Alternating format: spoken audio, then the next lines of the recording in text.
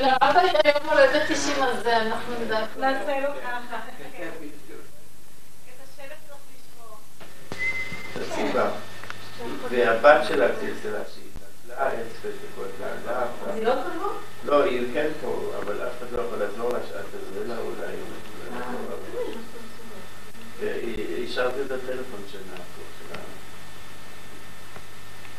אבל אני לא רוצה לתת לשבת את הטיפולים ולתת.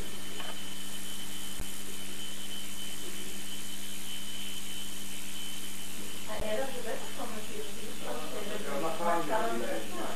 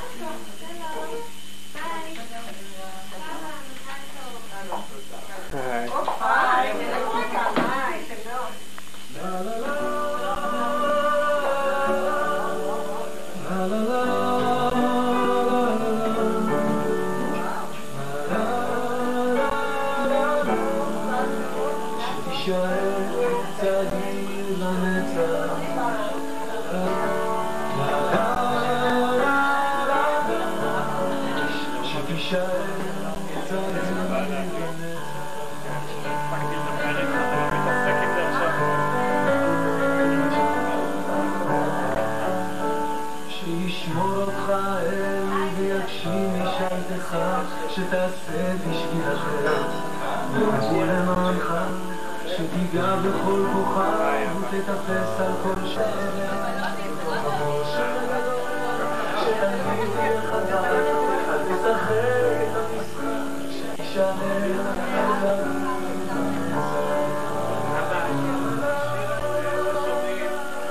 זה המילים שלו שמה שתוכל יותר בקלות להבין אותם, אבל השיר הזה נקרא שתישאר צעיר לנצח. אז תעשה והרעיון של יהודה. יהודה מאוד יותר מאלה שמאכלים לבסרי, אבל זה מתוך איזה שתי ידיים. ליהודה היה מאוד חשוב לשיר. זה שיר כן, אבל כמציאות איפה יהודה?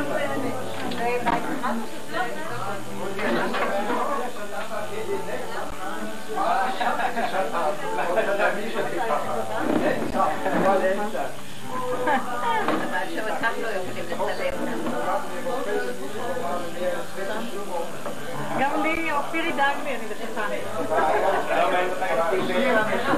אתה שומע את השיר? שלום מרים.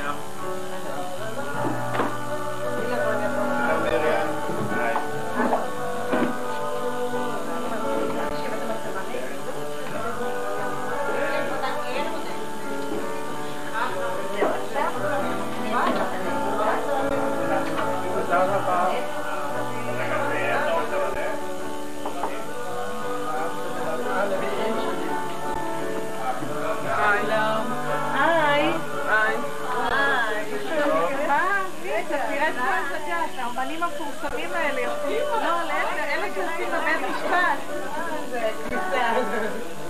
זהו, עושים ככה, ככה. רציתי את החוצות. מה יש לכם להגיד להגנתכם? תצילו. אהלן. מזל טוב. כן, ממש. מזל טוב. נכון, ועדיין מותר לי להגיד לך עוד פעם. היי נמרוד. שלום. שבת שלום. שבת שלום.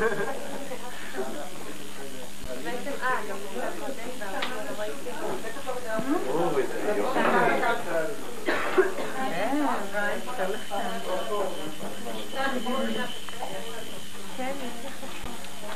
סבא כבר גילה את הפינה הזאת? גילית את פינת המתנות? מחנכים אותי בימים אלה כפי שאף פעם לא פשעים שנות להם.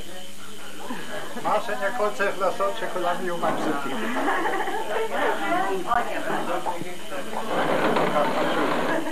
לא פשוט. לא פשוט. מתי אתה פותח את המתנות, סבא? מה? איפה נתנו עודד? קיבלתי מתנה יפה. שיקרה תודה. וגם יהודית.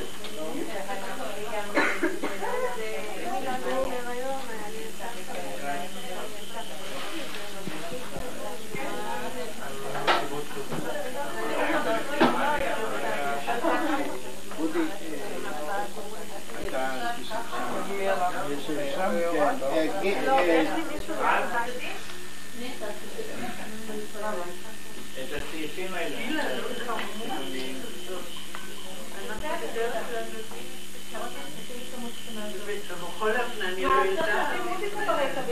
כן. יהודה. אני לא כמות השנה.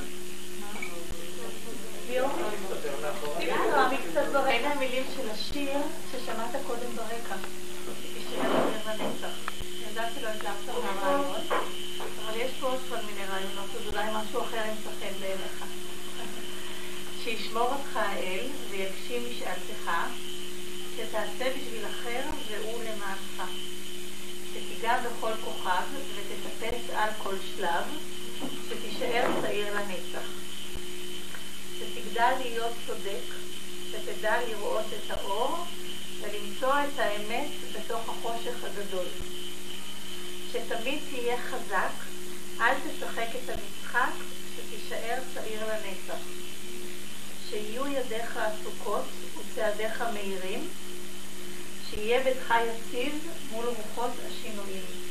שבלבך תהיה שמחה וישירו את שירך. שתישאר צעיר לנצח.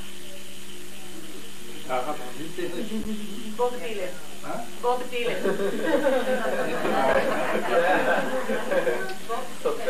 ואני אהיה הראשונה שאתכבד לחתום על השיר הזה לכבודך, ואנחנו נזמין את כל המשתתפים לחתום.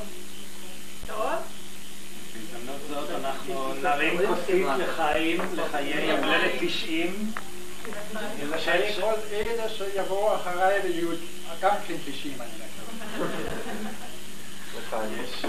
אני חושב שמרבית הדברים שמברכים שם לאיש צעיר, סבא, אבא כבר הגשים אותם. נכון, כל זה בעצם כבר מאחוריו, זה נשמע שהם כמו איחולים, אבל זה הכל, אתה כבר רחוק בתוך זה. לחיים. לחיים. מזל טוב, and many happy returns of the day. של 90? לא. לא של היום הולדת. אבל לאחר כל מיני לבטים החלטנו את החלק הזה המשמעותי לעשות בחוג הקרוב של המשפחה המבוגרת, על מנת עם ידידיה הטובים. זה משפחה. ואם התחלנו בעצם את סדרת היובלות, להזכיר לכם לפני 15 שנה, ביום הולדת 75 של אבא, עשינו בעצם תוכנית חיים שכאלה, מי שהיה כבר נוכח ומי שעוד לא היה נוכח, ואז אנחנו הכנו ואנחנו כמקובל נברנו בסיפורים ובתמונות ובקטעים, ואנחנו בעצם הבאנו בפניך איזשהו תמצית של מה שאנחנו הצלחנו לגלות, ונתנו לך רק מעט להוסיף. ואחר כך היה יום הולדת 80 עם קצת אחר, ואחר כך היה 85 שלך עם ה-75 של אמא שעשינו ביחד אצל אברהם ואירי, וגם שם קצת חזרנו על דברים. אחר כך היה יום הולדת 80 של אמא סבתא לפני חצי שנה, כאשר כמובן בכל יום הולדת כזה איפשהו הייתה איזשהו חלק של השתקפות ההיסטוריה המשותפת שלכם עם הדגשים לכאן ולכאן. ואז החלטנו שהיום לא נחזור עוד פעם על התנועה הזאת, אלא בעצם היום אנחנו רק מברכים בקיצור, בלי נאומי ברכות שלנו, שכבר נשמעו יותר בעריכות בהזדמנויות הקודמות. והפעם הכוונה לא לעבור על ההיסטוריה, אבל לתת בעצם לך, לפי רצונך והצעתך, שאנחנו קיבלנו אותה מאוד ברצון, להביא קצת הרהורים ומחשבות על החיים שלך ועל הדברים שאנחנו כולנו ראינו עד עכשיו ובירכנו הרבה פעמים, ולהביא קצת את המחשבות שלך על זה וזה בעצם הערב, כאשר בתוכו נשלב באמצע ובסוף כמה תמונות שקופיות שבחלקן מוכרות, כדי ככה להוסיף קצת צבע וגוון, אבל הערב בעיקרו באמת מוקדש למחשבות שלך ולהרהורים שלך על כמה מצמתי החיים שלך ואיך מה שהוביל אותך בעצם לדברים שהיו חשובים בחייך. וזהו, ואני אשמש פה רק בתור מנחה מראיין שבעצם אבא סבא הכין את הנושאים שעליהם הוא בחר לדבר, ואני רק ככה עוזר למען הנוסח והמסגרת לכוון אותם לשאלות שאתה תענה עליהן. לא יודע לחמוד את המוזיקה? כן, אני גם חושב, אפילו לצעירים זה מפריע לכל שכן מבוגרים. כן. בהחלט, יכול להגיד מילה. אתה בכלל יכול להפריע לנו מתי שאתה רוצה, תרגיש חופשי. אני רוצה להגיד, לפני הנושא אני רוצה להביע את שמחתי ותודתי על אפשרות של המפגש הזה בחיק המשפחה, שבכל זאת בין כל הפנים של דרך חיים ארוכה שפתאום מתוך הערבים מנצמת המספר 90, זה בכל זאת הכי חשוב עם כל החשיבות של דברים אחרים שאני רוצה להגיד היום. כי בכל זאת ל-90 יש פנים רבים מאוד. קודם כל הדבר חשוב, המשפחה והחוק הפנימי שאתה מרגיש את עצמך מכל הבחינות מעוגן ובבית ושלם. יש מצד שני התקופה שאנחנו חיים על כל חרדותיה וכולי וכולי. לא רוצה לדבר על זה עכשיו. יש אפשרות, נגיד, איזה סיפור ביוגרפי, בהתחלה היה ככה ובסוף היה ככה, זו דרך של חיי. במידה מסוימת אינני יכול לגמרי להימנע מפחות יותר קרוניקה כזאת בשביל החלק של חיי בגרמניה, אבל לא בשביל מה שבארץ זה פן אחר. אילן אמר כבר נכון, אם יתקרב המועד הזה התלבטתי בשאלה. בכל זאת, נגיד, בנקודה מתקדמת של דרך חיים. לי להגדיר בדיוק כמה כן מתקדמת וכמה לא. לפתוק פעם לפני עצמי וגם לפני האנשים שהכי קרובים לי. מנין באתי, מאיזה עולם ולאן שאפתי להגיע. מי שארגן את זה עשה לי מאוד טוב פה עם השיר הזה היפה שחנה הקריאה פה, שזה כביכול סופר, מה הדמיון החולני יכול בכלל לרחץ לבן אדם אחד. ואני רואה את רצוני ותפקידי בזה מול התמונה הזאת שהיא מאוד יפה אבל דמיונית ובלתי אפשרית. לדבר על דברים שאיכשהו נגעו בחיי והביאו, אני מקווה גם כן לאיזה תוצאות צנועות, אבל אין מה להשוות עם כל השבחים האלה משם ועם כל ההבטחות האלה של השיר הזה. אז שיר לחוץ וחיים לחוץ. עכשיו לעניין. טוב, אז השאלה הראשונה היא בעצם לאיזה עולם נולדת? בגרמניה של אז, מבחינת היהודים? כן. זה נראה לי חשוב, כיוון שרובכם לא מכירים את גרמניה ומה שהיה.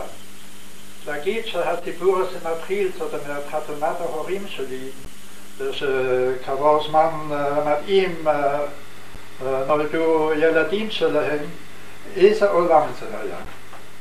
זה העולם בגרמניה. בגרמניה אחרי הניצחון של הקיסרות הגרמנית שאז נוצרה בשנת 70 על צרפת, זה היה תקופה של כמה עשרות בשנים. השרתה אווירה של ביטחון, של אופטימיות, לא תסבוכות בינלאומיות גדולות בשלב ראשון, הן באו אחר כך בין אלה, ומה שבשבילנו חשוב, תקופה שבין היתר גם באותה תקופה יהודי גרמניה קיבלו כולם את רוב הזכויות האזרחיות שקודם לא היו להם. בצרפת זה היה בהתחלת המאה, בארצות אחרות במועדים שונים. גרמניה הייתה עד 70, הייתה איזו קונפדרציה של מדינות קצת יותר גדולות וקצת יותר קטנות, וכל מדינה קטנה או קטנטונת היו לה חוקים משלה גם לגבי היהודים. זאת אומרת, המאבק על שוויון זכויות של היהודים לא הלך בחזית רחבה באותם הצדדים, אבל בשנת 1870 ברוב הארצות, גם בקטנות, עצם החוקים שקובעים את השוויון זכויות כאזרחי גרמניה, הם נתקבלו כבר ונתקבלו בכל השטח. אחר כך נשארו עוד בין 25 או 6 מדינות גדולות או קטנות בגרמניה, עוד תקנות משלימות פה ושם לגבי מקצוע זה או לגבי איך זכות לקבוע שם לבד או משהו כזה, שהם רק במשך הזמן במקומות שונים נתמלאו, אבל סך הכל התקופה הזאת מ-1870 עד התחלת המאה ה-19, או כאחרון, אני נולדתי בשנת 6, כאחרון בין 4, כן? זה השרה גם לגבי יהודים. בגרמניה איזו הרגשה של ביטחון ושל תקווה ובאמת של שוויון זכויות, שהיה שחרור עצום לעומת מה שהיה בהפרשים אלה אחרים בכל המקומות במשך העשרות שנים הקודמות עד שתתפטר, וודאי במאות השנים לפני כן. אז זה העולם בו ההורים שלי התחתנו בשנת 1994, וזה העולם שנתן הרבה מקום לתקווה שיהודים שחיים בגרמניה יהיו גרמנים, ומי שרוצה, והרוב המכריע רצה, אם לא כולם, אזרחי גרמניה שווי זכויות. חוץ מזה, בדיוק כפי יש כך וכך מיליונים קתולים וכך וכך מיליונים פרוטסטנטים ודתות אחרות, אלה היהודים יהיו בני דת משה. זאת אומרת, לא היה בתקופה ההיא קצרה, אולי של 30, מקסימום 40 שנה, לא היה איזשהו ספק בלב היהודים שזה אפשרי, שזה מקביל ליחס הלאום או ליחס לדת, כפי שזה ציין כל אחד. אז זה רציתי להגיד כרקע. עכשיו מאיזה משפחות ההורים שלך באו? כן, עכשיו אני רוצה משהו על תולדות המשפחות. קודם כל זה יותר מעניין, המשפחה של אמא שלי, משפחת וורמזר. היא קודם כל איזה פרט בכל זאת היסטורי מעניין. את השם הזה וורמזר, המשפחה הזאת, גם אחים ואחיות של אמא, הם התרכזו באזור דרום גרמניה בין שטוטגרט ופרנקפורט ומאלט, למי שמכיר בערך את המפה. לפני זמן לא רב קיבלנו איזו תעודה שהמשפחה שידוע לנו כוורמזר, שהיה לה אי פעם בשם גונדלפינגר. וגונדלפינגר זה שם של כפר בשוויץ, אבל שמהם כנראה איזה שהם אנשים הגיעו במאה ה-17 לעיר וורמס, שהיא על יד הרנוס ולא רחוק מפרנקפורט. וכשהמשפחה הזאת עברה אחר כך לסביבות שטוטגרט, אז בעל החוק, וזה היה בכל הארץ איזשהו מוסד אחר, עדיין היה יכול לקבוע את שם המשפחה, אמר, אתם באים מוורמס, לא קונדלפינג, השם שלכם וורמס. אז זה דבר אחד. זה המשפחה שהגיעה באותה תקופה שאנחנו מדברים, לקראת סוף המאה ה-19, הגיעה למצב כלכלי מבוסס וטוב. כל בני המשפחה, הבעלים, עסקו בצורה כלשהי במסחר. לא היו עשירים מופלגים ביניהם, אבל רמת החיים שלהם הייתה כבר בהחלט בינונית בורגנית, והיה להם מה לחיות וחיים ככה מכובדים. לא כן זה היה לגבי אבא שלי. הוא בא מכפר קטן צפונית מפרנקפורט, ובא ממצב משפחתי מאוד מאוד דחוק.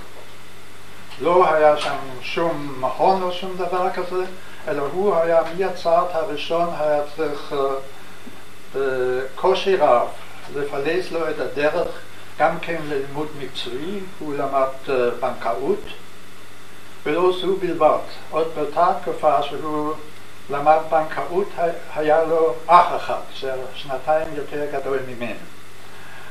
אבל הוא היה כבר נשוי, והוא לא נולדו ילדים ככה בשפע, סך הכל 10, וזה מבלי שהמצב הכלכלי של אותו אח של אבי היה איכשהו מצדיק את זה. זאת אומרת שכבר בגיל צעיר מאוד, לפני גיל 20, אבא שלי, וזה אחד הדברים שעשו לי כל ימי חיי רושם הכי חזק והכי חיובי עליו, ראה את עצמו מחויב במידת יכולתו לעזור לאח הזה שהיה לו גישה קצת יותר נוחה לחיים מאשר לו. הוא עבד נורא קשה ותמך באלה, וזה גם גרם לכך שהוא חלה, אומרים שאכל לחם קפוא וכל מיני דברים כאלה. גם לזה על כל פנים מגיל צעיר היה לו בעיות עם הקיבה, וזה נמשך עד יומו האחרון. זה אני מיד רוצה להגיד, אבל בכל זאת גם הוא הגיע עם מרץ עצום לגמר הלימודים שלו, לא זו בלבד, מכוחות עצמו ועל יד עבודה או מהפסקת עבודה שהוא הרוויח בשביל כמה חודשים של לימודים. הוא עשה את הבגרות הקטנה. הבגרות הקטנה היה 6 כיתות תיכון. זה מה שנתן אז את הזכות לשירות צבאי של שנה במקום 3 שנים לידע הבריאות. ואת זה הוא גם כן הספיק, והגיע שלב אחר כך עבד את עצמה למעלה, כנראה בעל מקצוע טוב מאוד. הוא היה בנקאי קטן, אני אגיד עוד משהו אחר כך על היחס שלי למקצוע שלו, אבל לדרך שלו הייתי מההתחלה, כששמעתי את הסיפור הזה, מלא הרצה, וזה מאוד השפיע עליי. הוא גם בשלב יותר מאוחר אמר לי, הנה אני מספר לך את זה שאם אני פעם לא בחיים, אז אם הדוד שלך מהאח שלו, כן? אם הם פעם בצרה, אני מבקש, אם יש באפשרותך, תשמור הקשרים איתם ותדאג להם. אז אני קיבלתי את זה לשמחתי, אני לא הצטרכתי לדאוג להם, אבל הקשרים שמרתי איתם, ואלה ששניים, 3 מהם הגיעו לאושוויץ, האחרים הגיעו לאמריקה, ואלה שהגיעו לשם באמת למקצועות מכובדים ובלי עזרתי כלשהי בדרכם למעמד מכובד בחיים. אחת מהם הוא אפילו איזה משהו גדול בתעשיית הנשק האמריקאית, והוא בא גם לפי ממנה, אז ככה להסתדר. אבל תבינו, בשבילי זה היה אחת עוד בגיל צעיר, 8-10, לא יותר הייתי כשתפסתי את הדבר הזה, היה התרשמות מאוד עמוקה מי האבא שלי ומה הציבור. עכשיו נעבור אולי לאחים, קצת. רצית לספר מה הזיכרונות הראשונים שלך מהצבא? לא חשוב.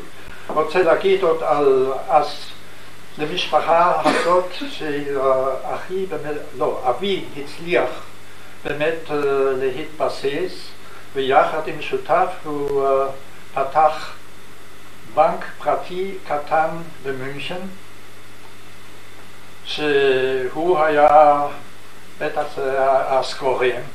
המשפחה של אמא כמובן התעניינה, אמי ככה רצתה להתחתן ולא היה לה כל סיבה להתנגד, והם, המשפחה במünchen הצטרפה לחוק המשפחות וורמסר, שהיו יותר אחים ואחיות, בהחלט לא כגלגל נוסף או עם איזושהי בעיה אולי צריך לעזור להם, אלא באמת שווה בשווה. אבא מאוד הצליח, ואני רוצה להגיד בקיצור פה, המקצוע שלו אף פעם לא היה נראה לי, כבר מקטן. לא הבינו שעובדים בזה שמרימים טלפון, אומרים כמה מספרים, ומצד שני שומעים כמה מספרים אחרים, ואחר כך שומעים כתוב ביום הבא בעיתון הכלכלי בבורסה שאיזו מניה עלתה פתאום כך וכך. זה מאוד מעניין, אבל זה לא נראה לי כמקצוע. זה בא לידי ביטוי כשאבא בכל זאת הביע כמה פעמים את הרצון שגם היא אבחר במקצוע הזה, שמשום מה שני האחים שלי, האח הגדול שלי, אחר כך בא אחותי אמי, ואחר כך בא הרמן, שחלק גדול מכם עוד מכיר אותו, הם פחות או יותר מרצונם כנראה הלכו על כל פנים דרכיו בפס הזה של עסקי כלכלה בבנק פרטי קטן. רק רוצה להגיד עוד שלמרות הספקות שלי, אבא שלי היה אישיות שמוכרת והעריך אותה מאוד בגלל יושרה וכנראה גם בגלל כישרונה, על כל פנים בכל הקהילה היהודית במünchen שהיו איזה 20,000 איש, לא 20,000, היו שם גם אורתודוקסים והיו שם ציונים שלא שהשתייכו לקהילה הזאת, אבל מה שלא פחות חשוב, גם בין הבנקים הגדולים שעבדו ככה שהם לקחו את הבנקים הקטנים באיזו צורה שהיא תחת כנפיהם ונתנו להם איזה עודף זכויות להופיע בבורסה לעסוק בדברים מסוימים. אז ככה אבא שלי הגיע מתישהו גם ליושב ראש של הבורסה במünchen ולחבר מתכתב של הבורסה בברלין, למרות שזה באמת משהו קטן, והעריך אותו מאוד. אז זה על אבא. עכשיו אמא הייתה כאמור, היא גם כן גמרה בית ספר תיכון לבנות, הייתה אהבה לשיר, נדמה לי בהתחלה גם קצת לצייר, אחר כך מכל זה לא ירשתי הרבה, ממשהו אחר ירשתי ממש. היא קראה בשנות בית ספר תיכון שלה המון מהספרות הקלאסית הגרמנית של הסופרים הגדולים של המאה ה-19, והיא לכל הזדמנות ידעה להביא איזושהי ציטטה מדהימה שמתאים לאיזו סיטואציה שהתקיימה במשפחה או בסביבה או משהו. ואני צריך להודות שחלק מהציטטות שאני עוד זוכר מאז, אני זוכר אך ורק מאמא ולא כל זה הספקתי במשך הזמן לקרוא בעצמי במקור ומלא.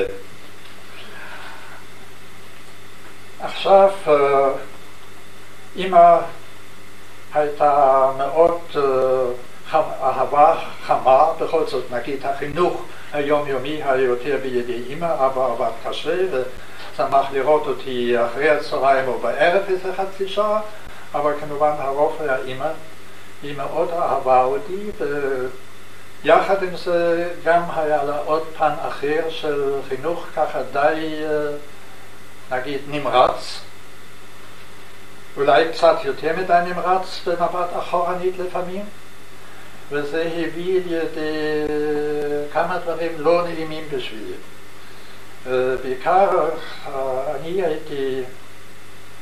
לא הייתי קדוש קטן, הייתי ילד ער וערני ודי שמח וככה, אבל כמובן היו לי גם פשלות, אז כך קרה גם כמובן שפה ושם פעם שיקרתי. לא בדברים גדולים, אבל בדברים קטנים. ואז אוי ואבוי, אז קיבלתי דרשות, נמרצות, נרגשות, לא בסוף, אלא באמצע, עם דמעות של האמא. שאיך אני יכול לעשות דבר כזה, וזה הכי הכי הכי חשוב לא לעשות דברים כאלה, כן? חוץ מזה, זה לא היה הכל, לפעמים גם לא עושה משהו אחר. פעם הבאתי מבית ספר, כן? שבדרך כלל הייתי בבית ספר עממי, הייתי תלמיד טוב, לא מצטיין. אני תכף רוצה להגיד, אני בשום שטח בבית ספר עממי, ואחר כך גם כן רק בחלק הצטיינתי בכמה דברים ובכמה לא. אז פעם קרה עוד משהו שהמורה לדת היהודית, מורה זקן יהודי, תפס אותי שהיה לי בשביל איזו שאלה, היה לי שפיקה ולא מן הראש עניתי אלא ככה. על סמך הפשע הזה קיבלתי בתעודה של השליש או מה שזה היה, קיבלתי לא אחת אלא רק שניים. אז זה היה טרגדיה בכל המשפחה, שאני מקבל בשביל התנהגות שניים מאוד לגבי המורה היהודי. וזה התבטא גם בזה שביום הולדת שלי, שהיה לקראת סוף השליש הזה, שקיבלתי מתנות בצורה מודגשת ברמה יותר צנועה ממה שהיה בדרך כלל. זאת אומרת, צריך ללמוד, ככה לא מתנהגים. אבל זה היה מקרים בודדים, וככה איזה דברים שברחתי פעם ושקיבלתי את התשובה הנכונה, זה אתם מכירים, לא חוזר על זה. רגע, מה רציתי להגיד עכשיו? איבדתי את החוט, צריך בכל זאת למצוא אותו שוב.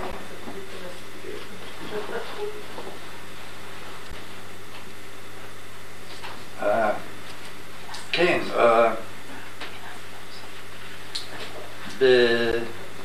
עוד משהו טיפוסי מאוד. בדרך כלל הלכו 4 שנים לבית ספר יסודי ואחר כך לגימנסיה משם. הייתי בכיתה ב' עד ג' הייתי יחד בין היתר גם עם כמה ילדים יהודיים שהיו להם הורים מאוד שאפתניים. אז ההורים השאפתניים או הבן השאפתני היה לו אפשרות, שאלו אחרי גמר של כיתה ג' אתה רוצה לקפוץ ולעבור עכשיו לגימנסיה, אז אחרים עשו את זה, 2. הוא שאלו אותי, אמר, אתה גם כן רוצה? אמרתי, לא, בשביל מה? לא היה לי מוטיבציה. לא בער לי להגיע מהר לגימנסיה. אז תרשמו גם את זה בפניכם, בלי מוטיבציה שנראית לי, לא קפצתי קדימה והייתי בכלל לפני המחנה, ההפך מזה. עכשיו כמה מילים על אחים ואחות שלי. אחיו הגדול גוסטל מעט מאוד הכרתי, כי תכף אדבר על זה, הוא התגייס אחר כך ב-1914 התגייס כמתנדב לצבא הקיסר, ואני מאז ראיתי אותו רק עוד פעמיים במשך שנות המלחמה בחופשות קצרות, שיש לי זיכרונות מאוד נעימים איתו, אבל לא יותר. הוא אהב אותי ואני אהבתי אותו, לא הרבה יותר. אחותי אמי, אני מוכרח להגיד, אני עד היום לא מבין למה יש לי כל כך מעט זיכרונות אישיים אליה. אחת הסיבות בהמשך זה שהיא כשאני הייתי בן 10 והיא התקרבה כבר ל-18. אנחנו היינו בחופש באיזה כפר קטן, זה היה במלחמה לא רחוק ממינכן. אז היא באה עם רכבת פרברים אלינו ואמרה להורים, יש לכם בת מתוקה. איש לא הבין מה שהיא מתכוונת, אבל היא התכוונה משהו מאוד רציני, התברר שיש לה סכרת. וזה היה אז עניין מאוד רציני, כי עוד לא היו האמצעים שיש יותר מאוחר. והיא הייתה במשטר מיוחד ובטיפולים, קודם רגילים, אחר כך של הומיאופתי, שאז מאוד קיוו שרופא הבטיח הוא יכול לטפל בזה, ולמעשה זה לא הלך, היא מתה 22, זאת אומרת אחרי מחלה של 6 שנים, שלא הייתה כל הזמן מחלה והייתה במשטר לחות. היא אחר כך למדה בזמן זה בסמינר גננות, ובעוד איזשהו מקום באיזו חנות של קרוב רחוק שלנו שעסק בכובעים מיוחדים בשביל בחירות, אבל כל זה לא הלך והיא הלכה לעולמה. וזה היה האבידה השנייה במשפחה. עכשיו אני רוצה... אורי, אבל לא אמרת על אתה גוסטל. שכחת להגיד על גוסטל, שהוא נפל בסוף המלחמה. לא שכחתי, אגיע עכשיו לזה. סליחה. אגיע לזה, בכל זאת. על מנת לקצר, אז אמרתי כבר את המעט שיש לי לומר על אמי, להגיד תכף. זה ודאי היה סיבה למה אין לי באמת זיכרונות יותר מפורטים על פגישות איתה. היא גם כן הייתה נחמדה איתי, אבל איכשהו היא הייתה במידה רבה בכל זאת תפוסה על ידי זה מה שקרתה לה. עכשיו, רציתי להגיד, אמרתי לי אילן לשאול אותי איזה מאורעות מיוחדים אתה זוכר, אז זה עכשיו אני אגיד. אמרתי ב-15 17 שנים הראשונות של משפחת בר, כשאחיו גוסטל היה בן 17, אז העולם היה נראה פחות או יותר מסודר ושקט. בזמן זה היה רק רעש ולא כל כך שקט בכמה מלחמות בבלקן, אבל זה לא כל כך הגיע אלינו. מה שכן הגיעו אליי ואלינו זה באיזה יום בהיר בשנת אביב 1914. על לוחות המודעות שאז מילאו ברחובות זה היה אמצעי התקשורת היחיד חוץ מהעיתון היומי, הופיעה הודעה שיורש העצר האוסטרי נרצח על ידי לאומני סרבי בהרצגובינה, זה אחת מארצות המלוות של הקיסרות האוסטרית-הונגרית אז. ואז הורים מאוד הרצינו, ואני שאלתי מה יש, אז אמרו לי מה יש, ובפנים די לא משמחות. ואני אידיוט קטן אחרי לא במאמר זה, אבל כמה שבועות אחרי זה, כשהעניינים הלכו והסתבכו בין המעצמות הגדולות של אירופה, אז אני אידיוט קטן אמרתי, מה איזה מזל יש לי לחיות בתקופה כל כך גדולה. אז ההורים הסתכלו עליי, לא אמרו לי משהו, ואני הרבה יותר מאוחר הבינות איזה טיפש הייתי ברגע זה. יחד עם זאת, כאמור הדברים הסתבכו, וכמה חודשים אחרי זה פרצה מלחמת עולם הראשונה, שלמעשה הייתה מלחמה בין מעצמות גדולות, בין אלה שכבר הצליחו בתקופה השליבה הזאת שפחות או יותר רמזתי עליה בגרמניה, הצליחו ליצור לעצמם עושר מזמן או לחזק את אחיזתם בארצות נכשלות, זאת אומרת קולוניות, כן, מושבות, שהיה במידה רבה מאוד יסוד להצלחה הכלכלית שלהם בכלכלה בתוך ארץ האם. זה היה בעיקר האמריקאים והצרפתים והאנגלים כמובן, גם הרוסים. גרמניה ניסתה גם כן להגדיל את הצי שלה, גם כן יצרה לה מושבות ראשונות באפריקה, והיריות האלה בסרייבו דאז, הרצח הזה היה למעשה, זה היה סימן להתלקחות בין שתי קבוצות של מעצמות אירופאיות הגדולות עם אינטרסים מנוגדים. קבוצה אחת שיתפה פעולה באינטרסים שלהם, גם במושבות, גם בכלכלה, גם בהתפתחות ציי המלחמה שלהם. ושנייה, גרמניה, אוסטריה, שהייתה בעניין זה בהחלט הצד החלש, בצד שני. אז זה הביא למלחמת עולם הראשונה, אוגוסט 1014.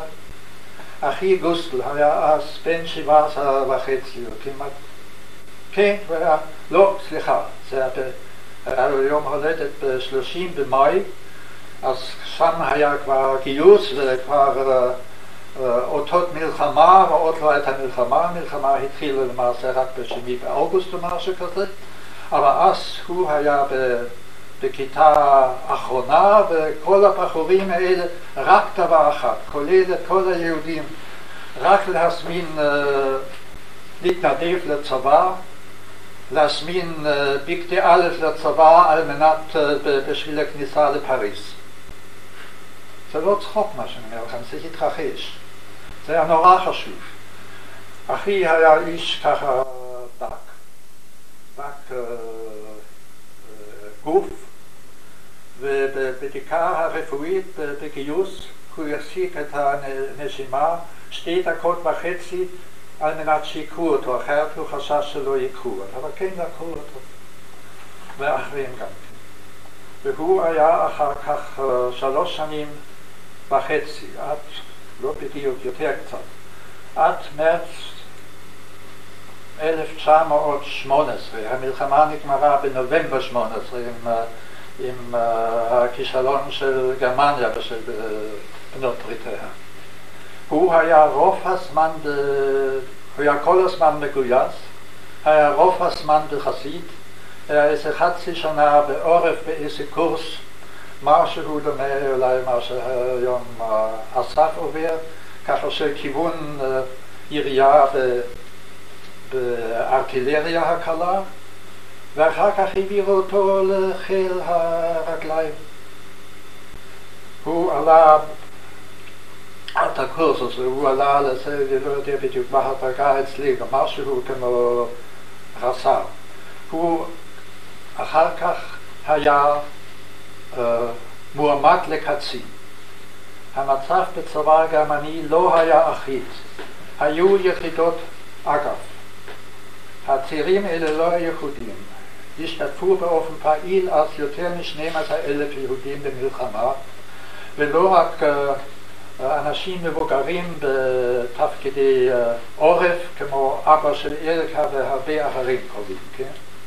אלא אלה היו צעירים שנשלחו לחזית, וזו המלחמה שהייתה איומה כפי שעוד לא הייתה בקורבנות. סיפרתי לכם, הצעירים האלה דאגו שיהיה להם המדים המתאימים לכניסה לפריז. הכניסה לפריז מעולם לא התרחשה. הגרמנים נעצרו חצי דרך בין הגבול לבין פריז, ושם היו קרבות עם 100,000 אם לא יותר קורבנות בקווים קבועים שלחמו על כל 100 מטר עם המון קורבנות. אז גוסטל הגיע, כשהוא הגיע אחר כך, אז הוא היה עוד בארטילריה הקלה. אחר כך העבירו אותו לחיל רגלים, בזה הוא הגיע לדרגה ככה אספירנט לקצין. אבל ביחידות האלה אז זה היה תלוי במפקד האוגדה. אם גם יהודים יכלו לקבל תואר, לא תואר, אלא תפקיד של קצין או לא. גוסטל נפצע קשה באביב 38, לא כקצין, אלא כמועמד לקצין, אחרי 3.5 שנים שירות צבאי, ומת כמה שבועות אחרי זה מפצעיו.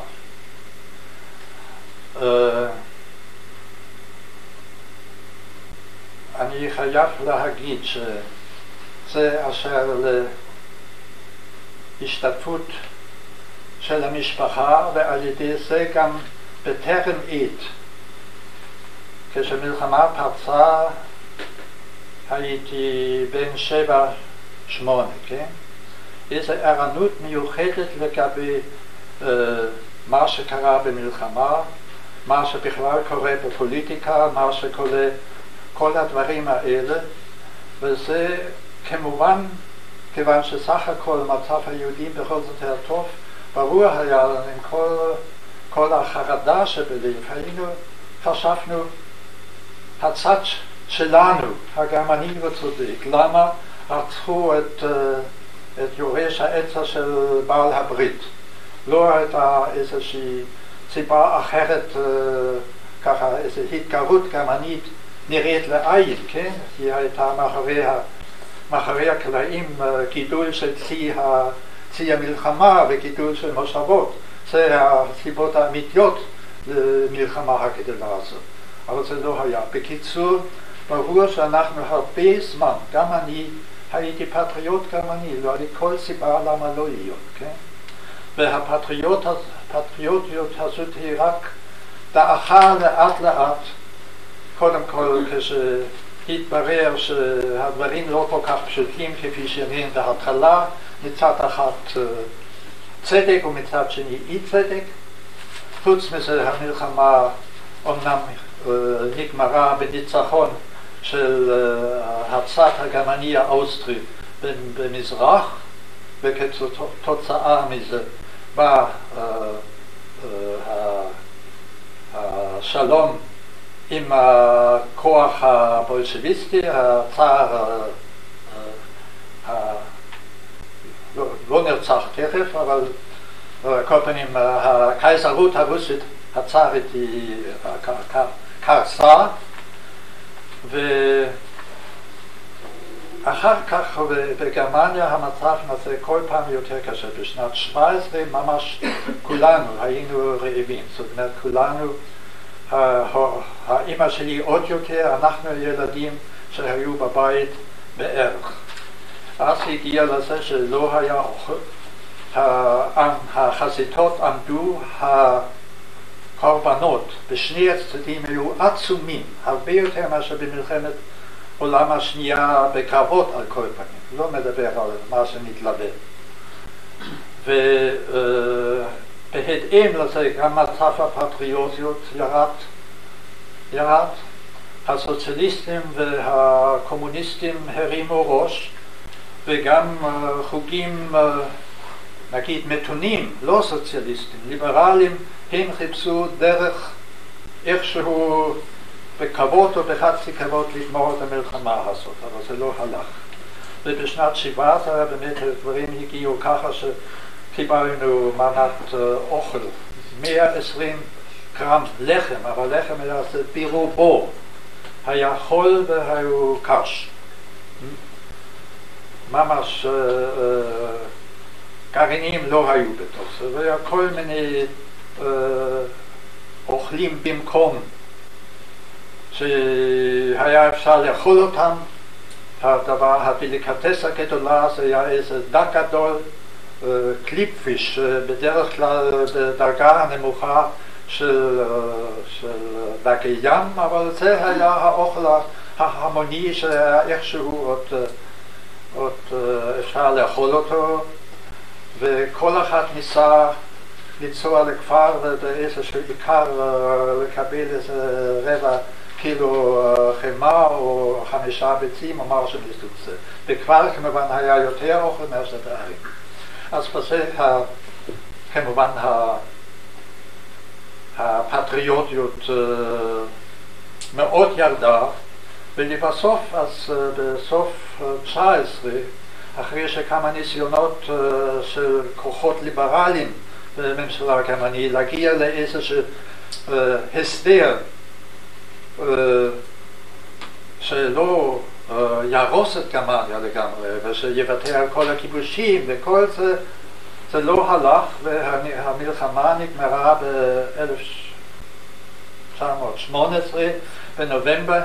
הקייסר והמונרכיה גורשה, גרמניה נעשתה רפובליקה, ויותר מאוחר, וזה חשוב, ההראה הזאת לגבי מה שהתרחש אחר כך עם גידולו של היטלר ולנציונל סוציאליזם, המעצמות המנצחות ניצלו את הקריסה,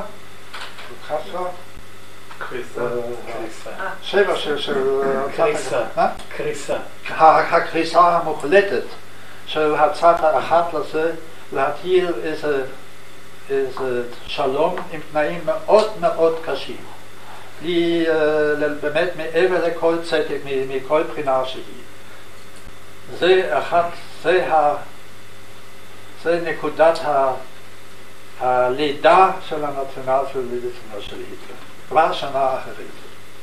אבא, אולי משם נעבור לחלק של התנועה, איך הגעת לוורקלויטה ולקמרדן וזה, כי אנחנו מבין שזה... כן, אני אגיד את זה עם פסוק אחד. האווירה בבית, אחרי שגוסטל נפל ב-18, אחרי שאמי נפטרה ב-22, וההורים בינתיים עשו בקשיים עצומים אז לפלנדריה כדי להביא את גופת אחי הביתה לקבורה במünchen. אז כמובן האווירה לא הייתה מתאימה ומאוד שמחה בשביל ילד קטן שהוא פיגר בגיל אחרי האחרים, כן? זה אחת הסיבות למה הרמן, שהוא בכלל מאוד דאג לי, כן?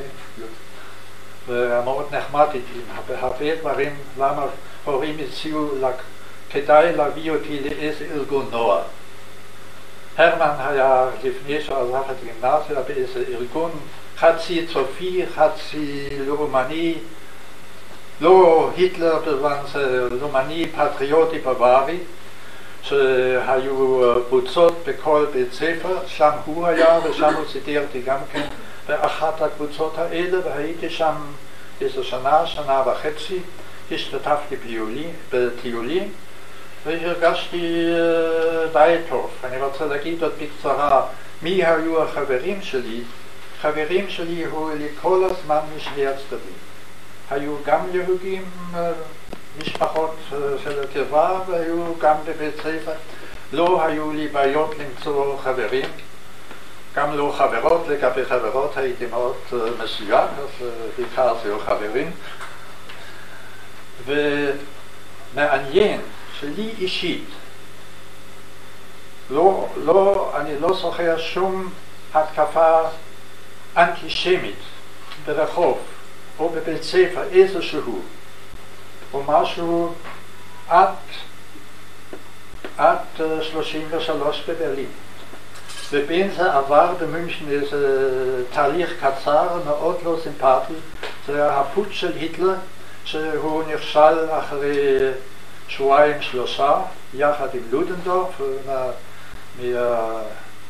מהנציונליסטים האקסטרימיים, אני זוכר בדיוק אז הלכנו לבית הספר, אז הנאצים כבר היו לאט לאט בעלייה, כמובן בקנה מידה הרבה יותר קטן מאשר אחר כך, ובבית ספר גם כן היו ככה קצת שטימום לזה, היו כאלה שאמרו בחזרה נגד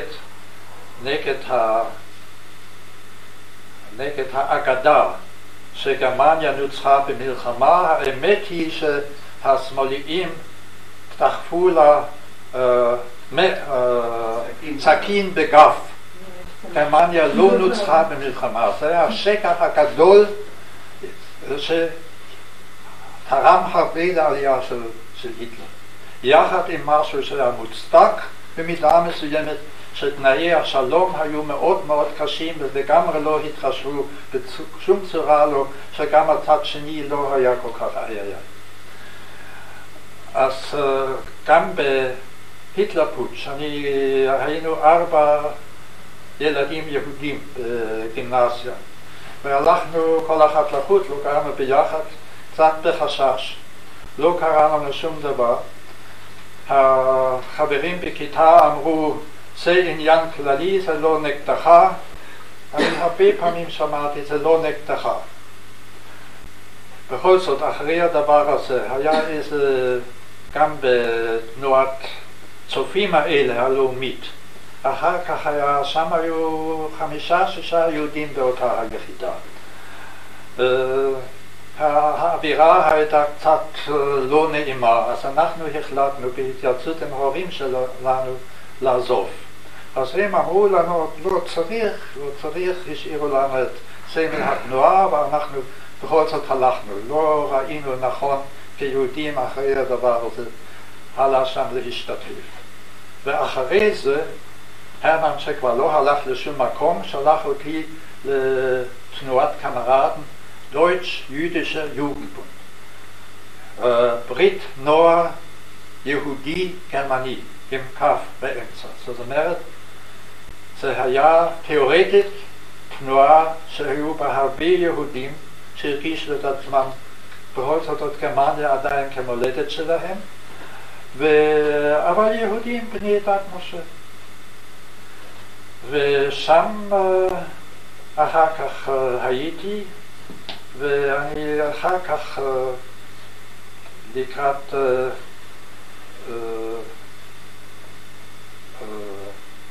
הגברת המשבר בתקופה הוויימרית, שהייתה איזו תקופה קצרה של פריחה, של תרבות, של תיאטרון, קונצרטים יפים, של איזו תקווה.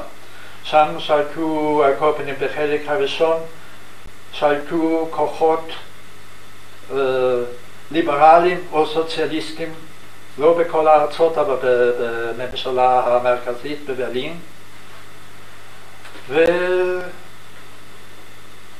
היה אולי נמשך אילולי הרוגץ הכללי הזה, על תנאי השלום המאוד כבדים, שהם גם בעקבותיהם הביאו לאינפלציה, לחסר של הוולוטה הגרמנית בצורה שעוד לא קרה דבר כזה בעולם. איזו בדיחה נחמדה על אבא שלי הבנקאי, שאמר, המרק לא יכול להיות פחות מפניק אחת, זה היה כמו גרוש, כן? אז הוא טעה בזה כהוגן, זה ירד מתחת זה, וזה הגיע הכסף האינפלציוני. הודפס בגודלים קודם של מאות ושל 1,000, אחר כך של מיליונים ובסוף של מיליארדים. ואני זוכר שהייתי באיזה טיול בשנת 1924, זה היה לקראת סוף האינפלציה שאיזה גאון גרמני, קראו לו שחט פיננסי, הצליח לגמור את האינפלציה הזאת שהגיעה לכמה מיליארדים. מזה עשו מרק של לחם, ואז איכשהו זה הסתדר שוב. אז באיזה טיול כזה יצאתי וקיבלתי מאבא $5. זה הסכום עצום לטיול של 3 שבועות בכיוון ברלין. הרמן היה אז עבד בברלין, ואני עם כמה חברים טיילתי מדרום גרמניה בכיוון ברלין. אז אני חושב בדיוק בהתחלה כשיצאנו, בהתחלה 3 שבועות האלה, אז לחמניה הייתה 20,000 מרק, כשהיינו כבר בקרבת ברלין זה היה כבר 500,000 מרק. ככה זה הלך. מה? אני רוצה בקרוב לעשות את הפסקת שקופיות. כן. לחשוב על איזה חלק של סיכום החלק בגרמניה. טוב, אז נעשה עכשיו הפסקה ונמשיך. נעשה איזה קטע, מה? אולי קטע לסיכום התקופה של גרמניה, שנעשה את טוב, השקופיות. אז אני רוצה עוד להגיד 2 פסוקים קצרים, באמת ברור לי שאני לא מסתדר עם הזמן הזה. איזה מין תלמיד הייתי בגימנסיה, כך וכך, לגמרי לא הייתי גיבור גדול. היו מספר מקצועות שהייתי טוב מאוד, שפות, גרמנית, היסטוריה ודברים כאלה. הייתי חלש ביותר במתמטיקה, והייתי די חלש בכל מדעי טבע מסיבות שונות. אבל זה אשמו המורים שלי, הם היו אידיוטים, הם רק הרחיבו דברים ולא הראו לנו טבע. אבל במתמטיקה אני כנראה הייתי האידיוט.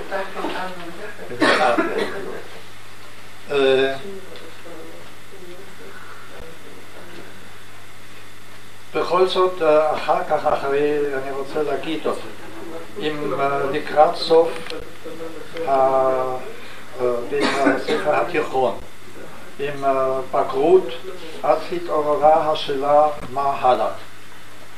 ואני ידעתי שאני לא טיפש, יש דברים שאני ודאי מגיע לממוצע טוב, אולי קצת מעבר לזה, היו מקצועות כאלה, אבל היו גם דברים אחרים, וידעתי על כל פנים, אני לא בן אדם שצריך ללכת לאוניברסיטה במגמה נגיד של חקר טהור, אלא אני מראש התכוונתי לזה, ללכת לאוניברסיטה, ללמוד איזה מקצוע אקדמי, ביסוס טוב למקצוע שבהמשך ייתן לי אפשרות להתפרנס ומתישהו גם לייסד משפחה. כי עד כמה שזה אולי מוזר לכולכם, איש אז לא חשב אחרת, כן? איש לא חשב על זה לייסד משפחה. גם הימין לא היו רגילים ככה בין רווקים. בתנועת נוער היו הרבה יחסים אירוטיים, עד כמה שידוע, יחסי מין זה לא היה על כל מיני גורם בולט. כי כל אחד ידע הוא מתי שהוא צריך ללמוד מקצוע, להרוויח את קיומו, ואז הוא יכול לחשוב על משפחה ועל ילדים וכו' וכו'. אז גם אני חשבתי בכיוון זה, והיה לי בעצם רק כאשר חשבתי על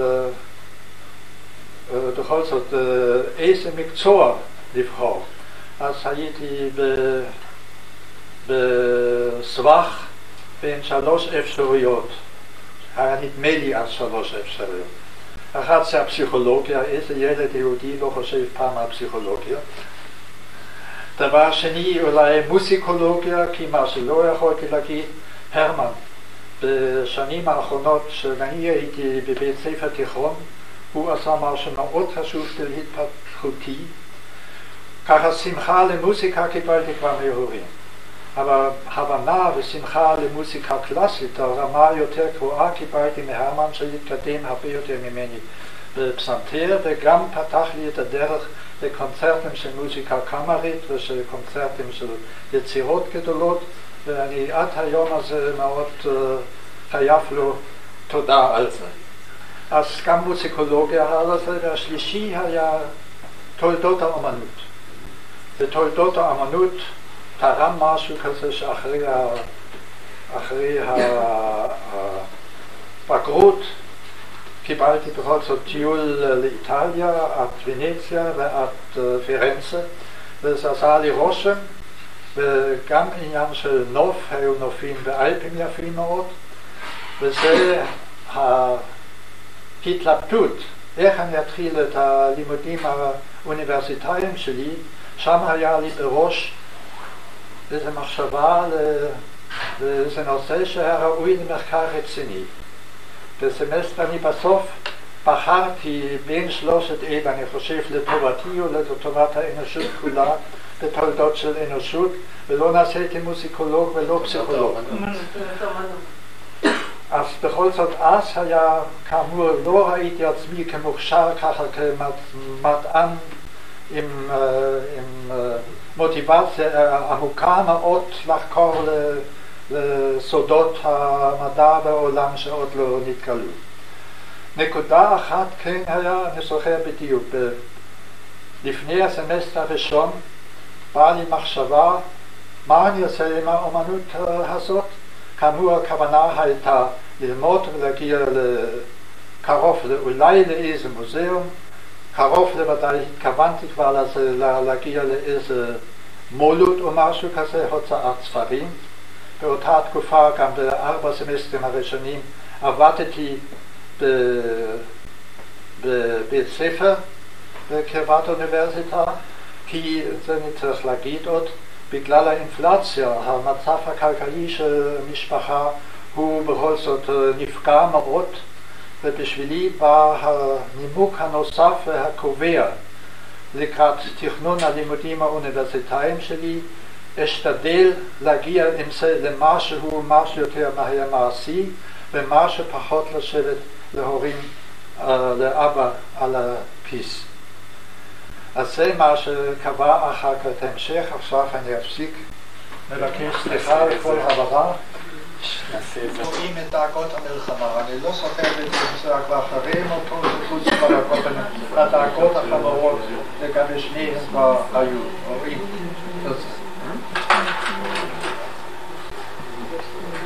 זה תמונות שאני מקווה שהן מוכרות, תלוי אצלנו על הקיר בבית, שהילדה הנחמדה שרואים באמצע זה סבא אבא אורי, משולחן שמלה, כביכול, השמלה, עם אמי ועם מלאכון. זה הליבוש האהוב אז במובנות מוגנת לילדים בחופש. עלינו להלביש את הילדים. מאוד דומה. כן, מאוד דומה לו. הנקודה הקודמת, מה זה דומה לאלוני? אם נשים אותו בבגד הגלגלות,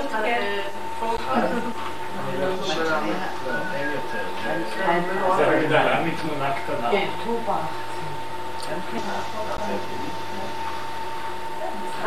הצהרונים זה בשבילכם, לא?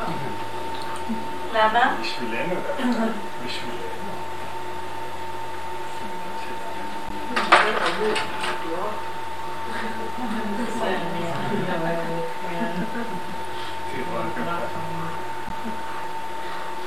זה נראית אותה תלבושת מאז. זה תלבושת של בים. זה טירול. טירול.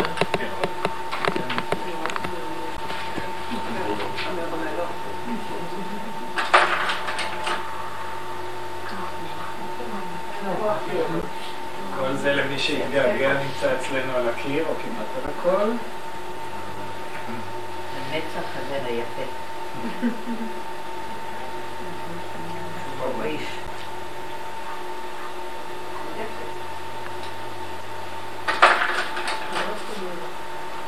טוב, וזה משהו שהפתיע את כולנו כבר ביום הולדת 75 שהראינו את זה. אנחנו את הפן הזה לא זכינו להכיר. את אבא בגיטרה, אבל זה מסתבר, הוא לא עשה את זה לכבודנו. אי שם באיזשהו מחנה תנועה, נכון? זה כנס של התנועה השנתי של כולם, ושם כיכבתי כאידיוט בברי. אידיוט בברי. בהצלחה רבה.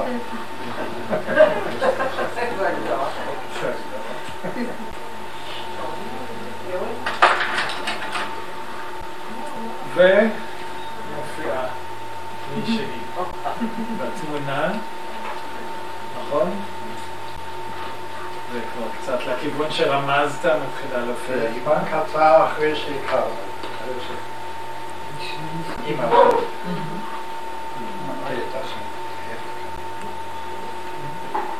צריכה להגיד שזה היה זמן קצר אחרי מאוד דימי. אני חושבת שזה עוד לפני תקרוא את החלצוני.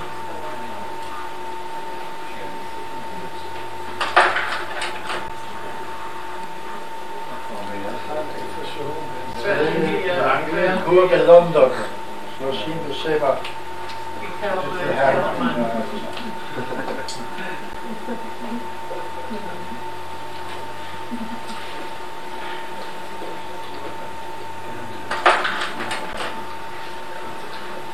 זה במרן כבר? זה במרן, כן. אני חושב שזה הביקור האחרון שגם מצאנו את אבא שלי עוד חי. זה רבע שנה לפני מותו, וכשקיבלנו את ההודעה ויצאנו אז הגענו רק אותו לבד. זה במרן, בדולומיטים בצפון איטליה, ושם גם קבור, שם נפטר.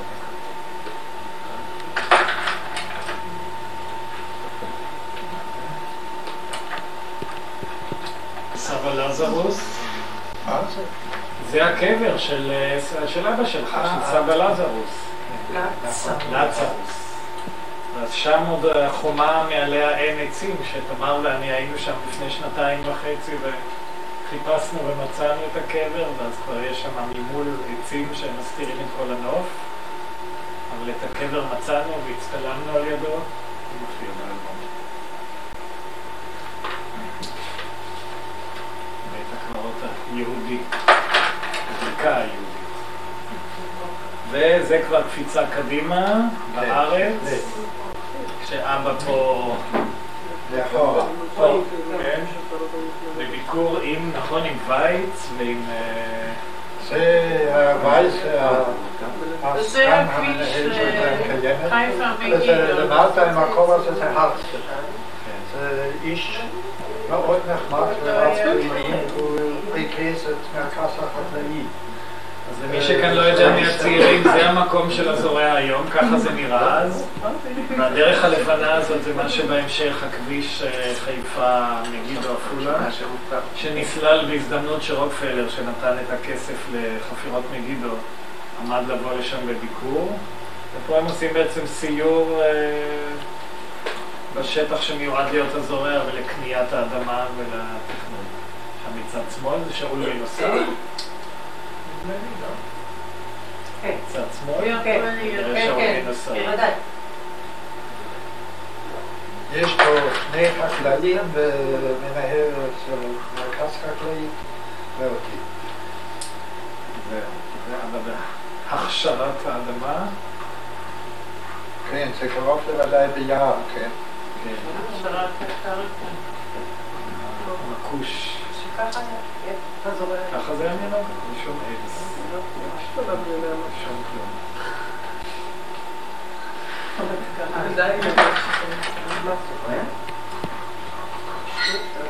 רואים את הזורע עדיין אין הרבה חוץ מגדרות תיל, ביוקנעם רואים שם כבר כמה בתים.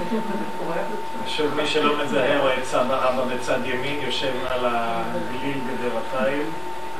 מי שמולך באמצע שם צריך להיות מנחם גרסון, רואים את זה בתמונה אחרת. רואים את הבית שלנו. מה זה הפערים? מה? זה כבר שיכון, זה כבר שיכון. שיכון א'. כן, זה שם צריכים להיות כבר בתים של שיכון א'. איפה שאתם גרים היום זה רק נראה אחרת, מסביב. לא, אבל זה לא, כן, מה זה באזור של שיכון א', איפה שאתם היום גרים. אני חושב, לא? לא, אילן. זה הבתים שליד הדשא הגדול, תשים לב למבנה. יכול להיות שם. זה מהבתים שהיו על יד הדשא. נכון. אילן. בואי, אל תתנו להופיע. אילן?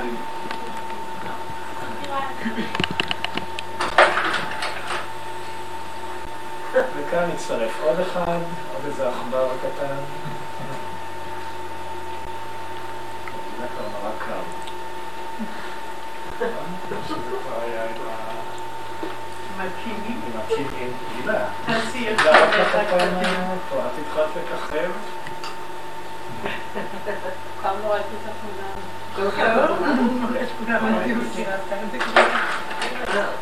וזהו, מצטרף לך כבר.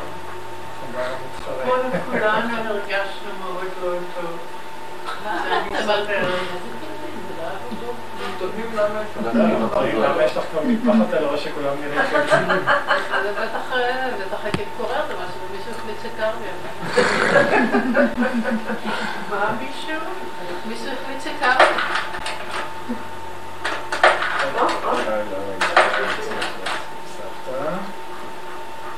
זה נדמה לי בביקור בשרי, לא? נכון. יכול להיות בשרי. נזכיר לכם חד? חד חלב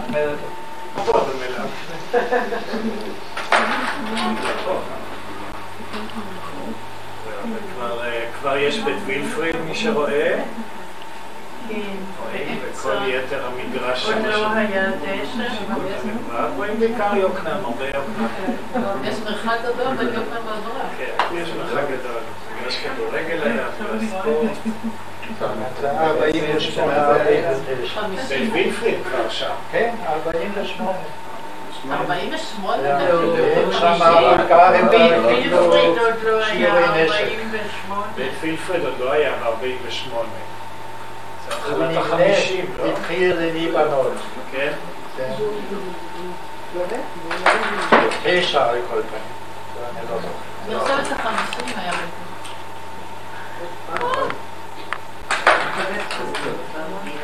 פרסיך. בסדר, אפשר להמשיך. אז תתפרע.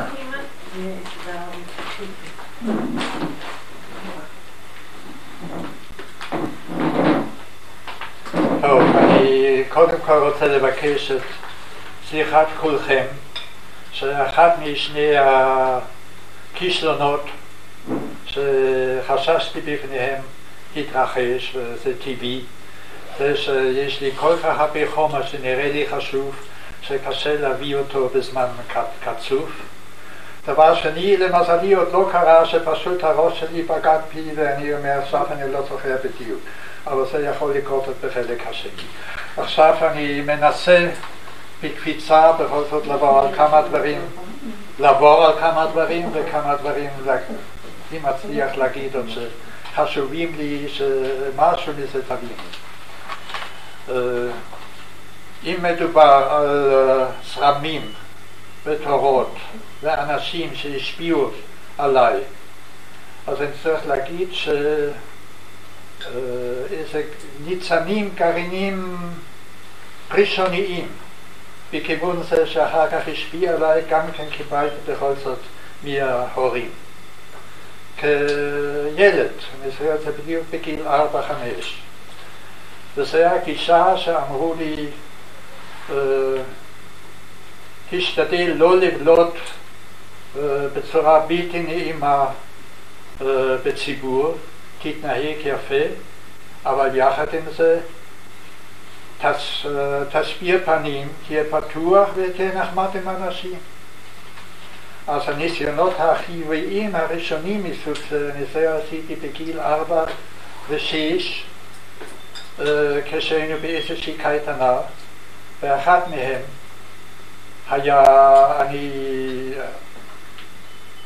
ראיתי שאני יכול לעזור לאנשים לשמח אותם, אז עוד לא הגישו יחד עם הקפה גם מים.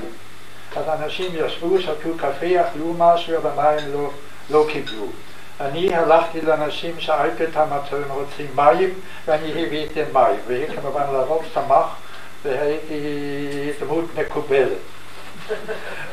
דבר שני, בכיוון דומה, אם כי קצת אחרת, קרה לי באהבתי הראשונה בשוויץ, רוצה צריך להזכיר שזה גם כן לא לגמרי מקרי, אינני יודע זה מהגנים האלה. הופתע על כל פנים שבגיל 5 הייתי עם ההורים לחופש בשוויץ, על הריגי, ושם היה בית מלון גדול אז, והיה מגרש טניס ואנשים שיחקו טניס, והמגרש הזה היה במקום שבצד אחד הלך המדרון קצת, ובצד שני כאילו הלך לגמרי למטה לנוף שראו למטה ממרחק של כמה קילומטר. אז אם איזה כדור קפץ מעל הרשת והיה עוד באזור, ראו קודם שאני יכול לתפוס אותם, אז הבאתי אותם פנימה, וגם זה היה טוב. אז זה היה, מזה אחר כך בגיל בית הספר, בכל זאת אלה ערכים של הדת היהודית, שבמשפחה שלנו החזיקו בה על בסיס דל ביותר של ידיעה ושל השתתפות.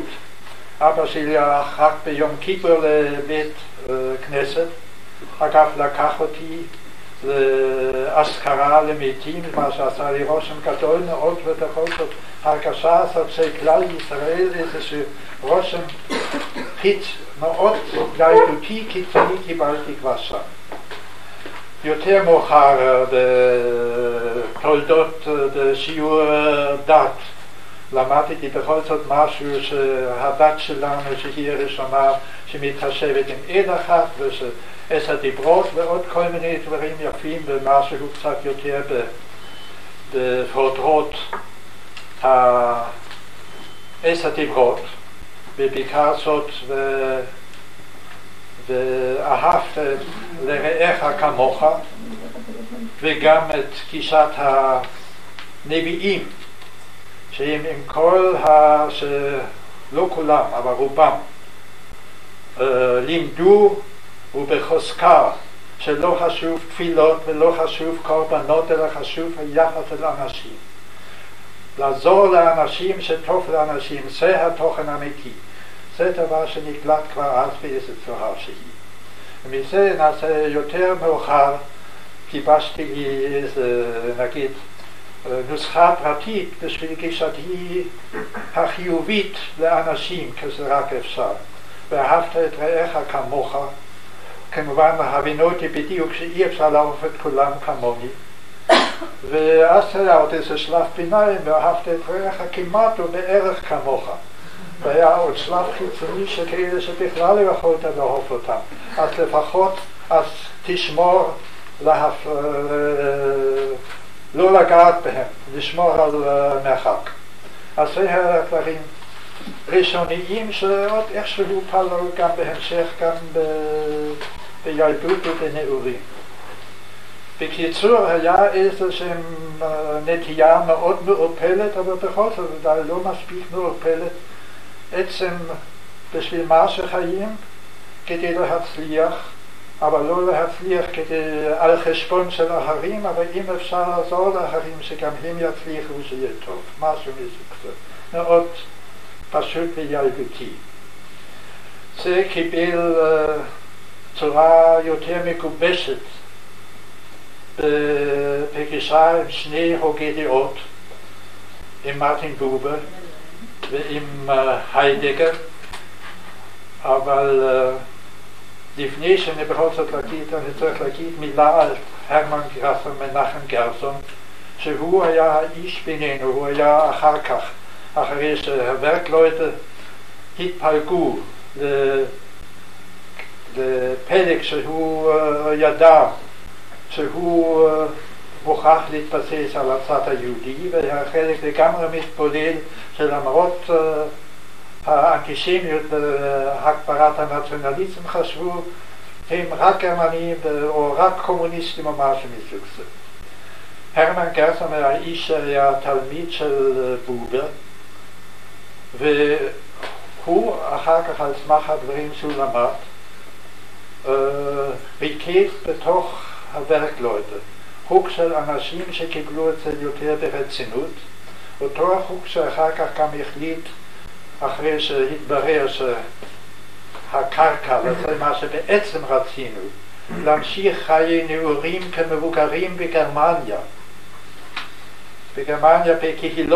בפעילות לא בקבוצות, אלא כבודדים, אפשר עם איזו קבוצה קטנה, אבל עקרונית כבודדים בעבודה סוציאלית, בעבודה חינוכית, בעבודה תרבותית, ובמקביל אחרים מבחינה סוציאלית, בכל זאת נעשינו גם לאט לאט סוציאליסטים, קראנו מרקס, גם בעבודה באגודות המקצועיות.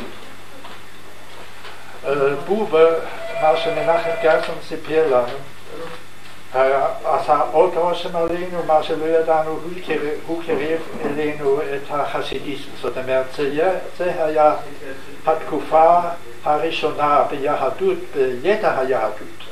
פרט לאיזה ידע מאוד כללי, אם כי מקובש על פעולת הנביאים הגדולים. היו גם נביאים קטנים שאמרו בדיוק את ההפך, אבל גדולים אמרו את זה, והם בכל זאת שמם נשמר בתולדות העולם. אז בובר פיתח תיאוריה, קודם כל של בספר אני ואתה. הוא פיתח תיאוריה של דו-שיח בין אנשים, אבל גם זה היה אצלו העיקר, ובזה הוא כבש הרבה יותר את הנוער בעולם מאשר אי פעם את הנוער בישראל, כי בובה, שהיה גם ציוני, היה מבחינה זאת, היה שמאל שבשמאל, שהוא חטף יחד עם מדענים אחרים לשלום יהודי-ערבי, מה שבדרך כלל עוד לפני שאנחנו באנו לישראל זה לא היה מקובל. זה היה קבוצה, ברית השלום שהייתה של פרופסורים באוניברסיטה שהייתה די השפעתה בעניין שהייתה מאוד מוגבלת. בובה כשלעצמו, שגם פיתח תיאוריה על חיי חברותא, יותר טובים מהחיים בחברה רגילה שהיא מבוססת על התחרות או זרות. הרעיונות של בובה הלכו בכיוון של שיתוף פעולה, וגם הוא היה דתי. המקור של הידע שלו, של התורה שלו, הוא גם רצה להביא אותנו להקשיב ולהכין את עצמנו, אנחנו נשמע קולות מחוץ לנו, שהוא טוען זה התורה שהוא קיבל אותו, וזה מיועד לא רק ליחידי סגולה, אלא זה כל אחד יכול להגיע לזה. אז אם כל אחד להגיע לזה, גם אנחנו באיזשהו שלב, רובנו אם לא כולנו, ניסינו פעם והקשבנו אם בא איזה קול מבחוץ. אז ברובנו גם אצלי הוא לא בא. אבל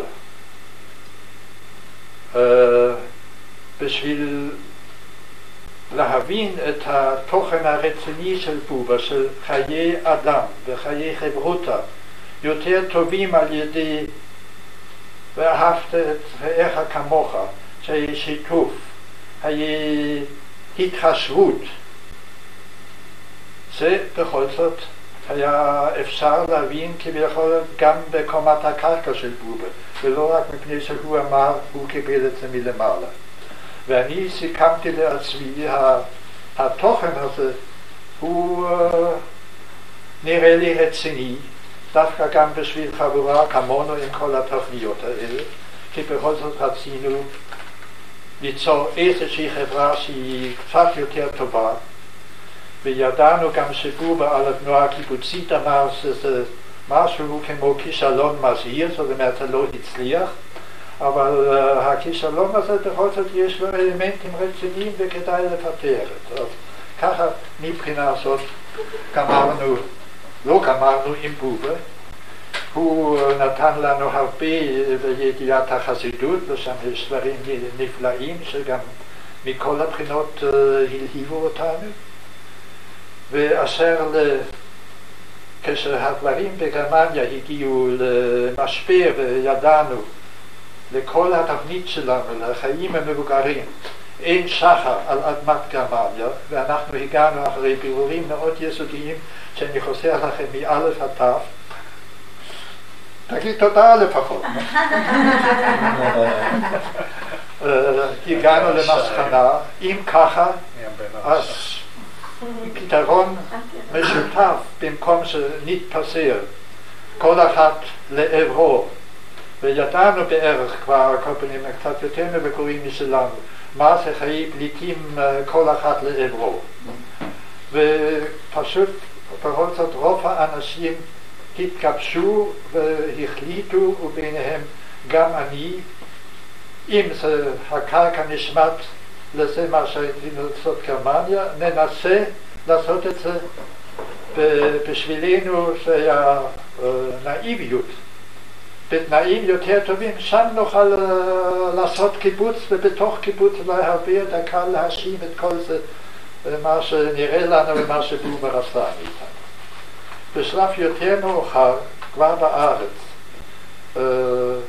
עזבו אותנו בשלב ראשון אנשים שלא מצאו דמיון רב בהתחלת הקיבוצים, זה מה שלמדו אצל בובר על חברה מתוקנת, ואנחנו גם עם כל הקשיים שהיו לנו, אנחנו גם בשלב יותר מאוחר מסרנו לו, לבובר, מנחם גרסון ואליעזר בארי, היה להם קשיים אישיים איתו כתלמידים שלו, שהתורה שלו על החברה היותר טהורה, היותר מגיעה בכיוון לרמה יותר גבוהה של שיתוף פעולה אנשים, ודאי נפרד מהעולם השוטף שהוא מבוסס על תחרות, אבל גם איפה שגם בקיבוץ לא הולך כל כך כפי שהוא חשב, הוא תיאר את זה יותר מדי אידיאליסטי, וזה לא כל כך כמו זה. אבל אצלי הרעיון הזה, קודם כל הקיבוץ כשיתוף פעולה, הוא לא היה חדש, אנחנו ראינו את זה כהקלה, רק ראינו עד כמה שזה נורא קשה, בעיקר כשבאים חדש כמונו. איזה הבדל עצום בין איזה חוויית נוער במחנה קיץ או בכינוס או משהו כזה בגרמניה, לבין התחלה קיבוץ ללא אמצעים, באמצעים הפשוטים והפרימיטיביים ביותר, 24 שעות ביחד, גם בלילה אתה שומע בדיוק מעבר לקיר העץ את השכנים שלך.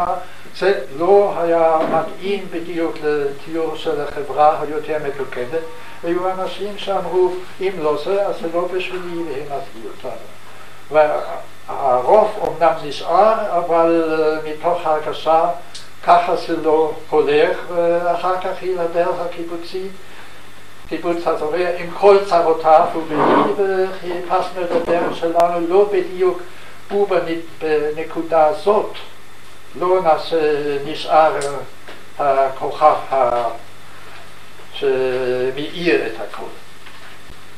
בשבילי התקשר עם הרעיונות הבסיסיים של בובר, שאני ראיתי כן משהו מאוד רציני. נקרא לזה בקיצור הדו-שיח. דו-שיח לא רק בין שני אנשים, אלא ערנות גם דו-שיח לגבי סיטואציות שאתה לא בהכרח בשניים אלא לבד. אתה פוגש אותם אי שם בחיים, ברחוב או בדירה או באיזשהו חוג שהוא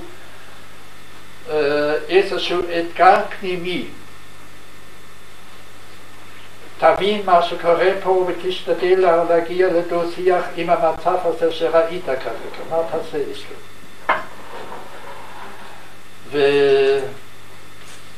וזה משתי בחינות האלה, אני חושב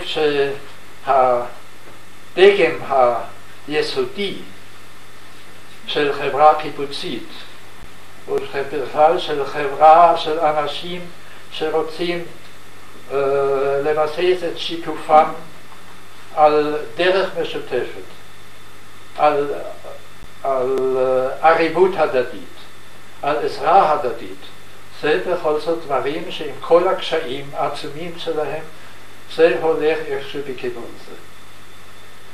אצלי אישית, המחשבה הזאת, בבובה, בקומת קרקע, בובה בקשר למעלה, עזבתי אותו, וזה עניינו הוא שאני לא מבין אותו, וזה לא העסיק אותי יותר, כן? אם להגיד משהו על הדתיות, אני מעולם לא הייתי אנטי-דתי, אבל אני כמעט כל הזמן הייתי א-דתי, פרט לתקופה הקצרה הזאת שבוב אמר לכולנו תקשיבו ותשמעו את הכל מלמעלה. אז אחרי שזה לא הלך, אז אני קבעתי לעצמי, גם אחרי מה שלמדתי באוניברסיטה וככה, ומה שלפי התורה היהודית, האדם נוצר בתלם. אני הגעתי אישית למסקנה די הפוכה.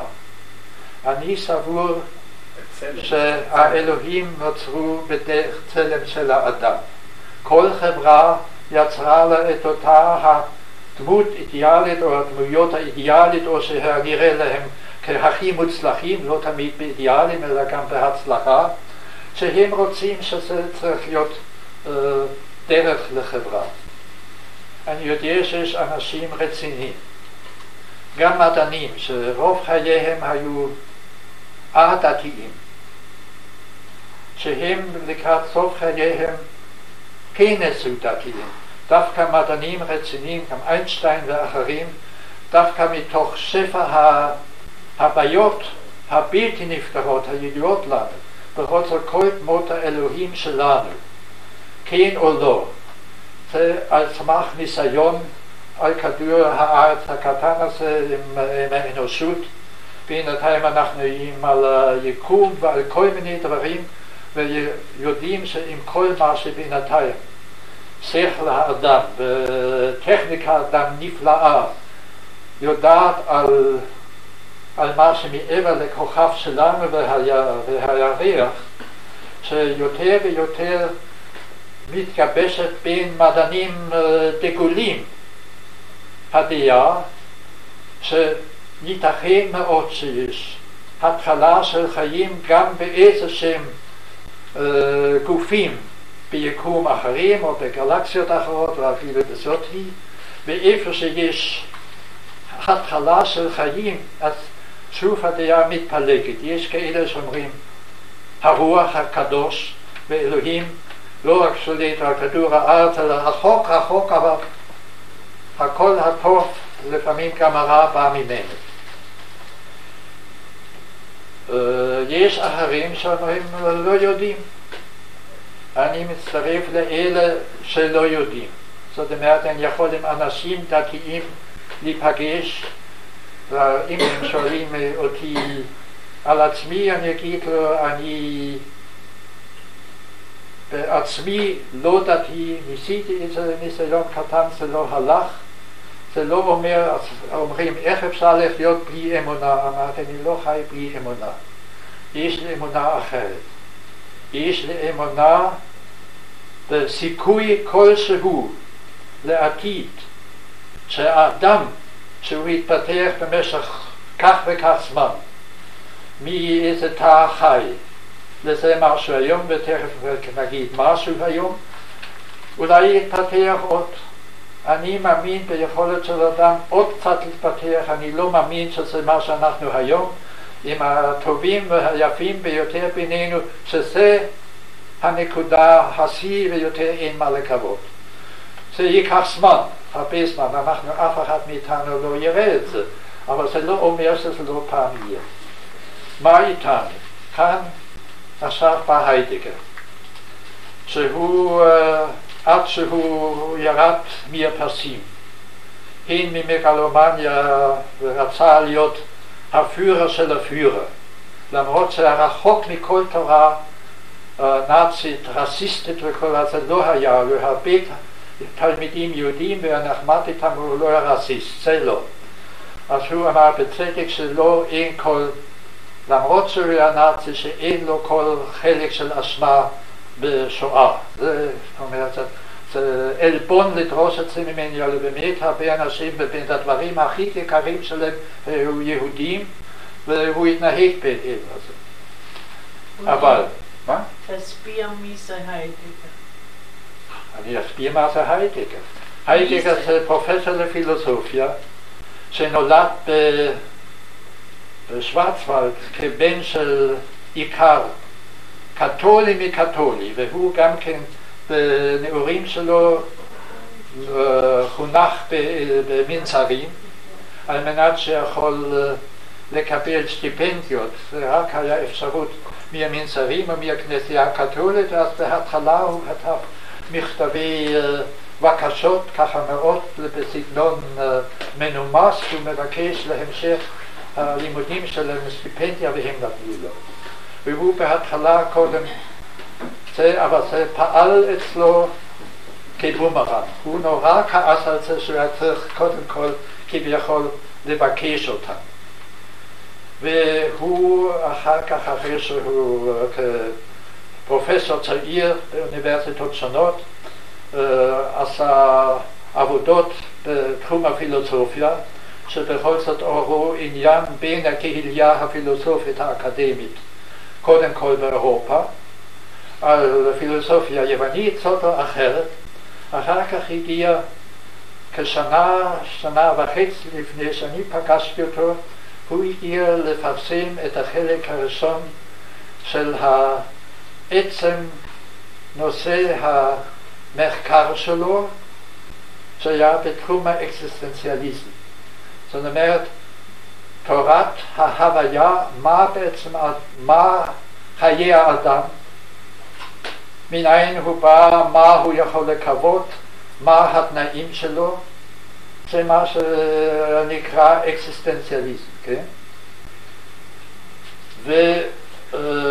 והוא קבע שמכל חי שאנחנו תושבי כדור הארץ יודעים היום שזה כך וכך, לא יודע, מאות אלפים או מיליונים של שנה עד שמגרעין ראשון של חי בכל זאת לאט לאט באבולוציה גם חלק של מדעים מקבל, גם נוצר אותו החומר שאחר כך נעשה ממנו המוח, תהליך עצום.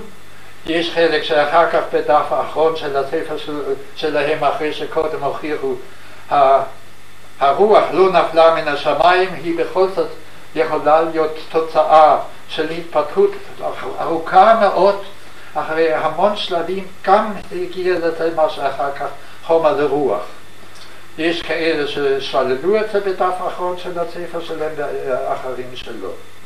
היידגר אומר ככה, ועל מה שאנחנו יודעים על חיי האדם, כן, מצורות נמוכות ביותר של חיים, האדם בכל זאת הוא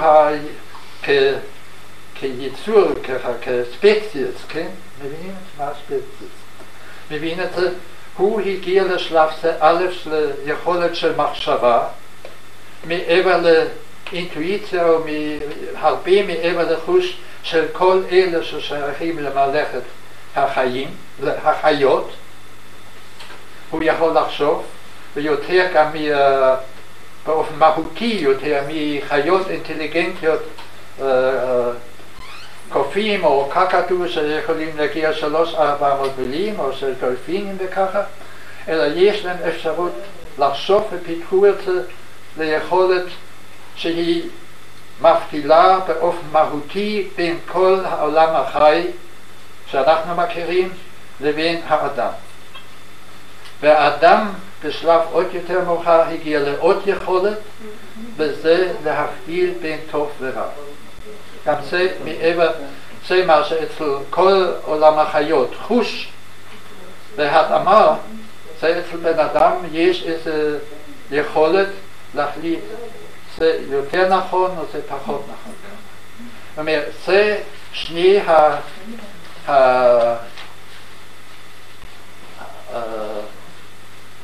האפיונים היסודיים של מה שבן אדם.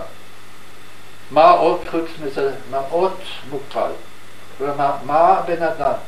בן אדם, ההוויה שלו, הוא חקר את זה. ההוויה זאת אומרת, קודם כל, הוא לא נולד לפי רצונו, אלא מי שהוא מוליד אותו.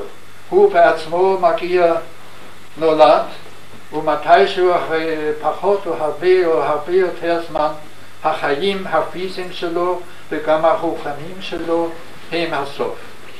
זאת אומרת, התכונה היסודית של המהות הזאת של החיים זה שחייו מוגבלים על ידי הזמן. הזמן יכול להיות כך, הזמן יכול להיות אחר. אז הוא פנה בתורה שלו, זה החוזק שלו וזה החולשה שלו. התורה שלו היא לא תורה סוציאלית, היא לא תורה סוציולוגית, היא לא תורה כלכלית. ברור שכלל האנושות כולם יש להם תנאי יסוד האלה שכרגע הזכרתי, שהוא יכול להוכיח שזה תנאי יסוד, אבל איך זה נראה בחיים, יש 1000 אפשרויות ומאוד שונות, וזה הוא לא עסק.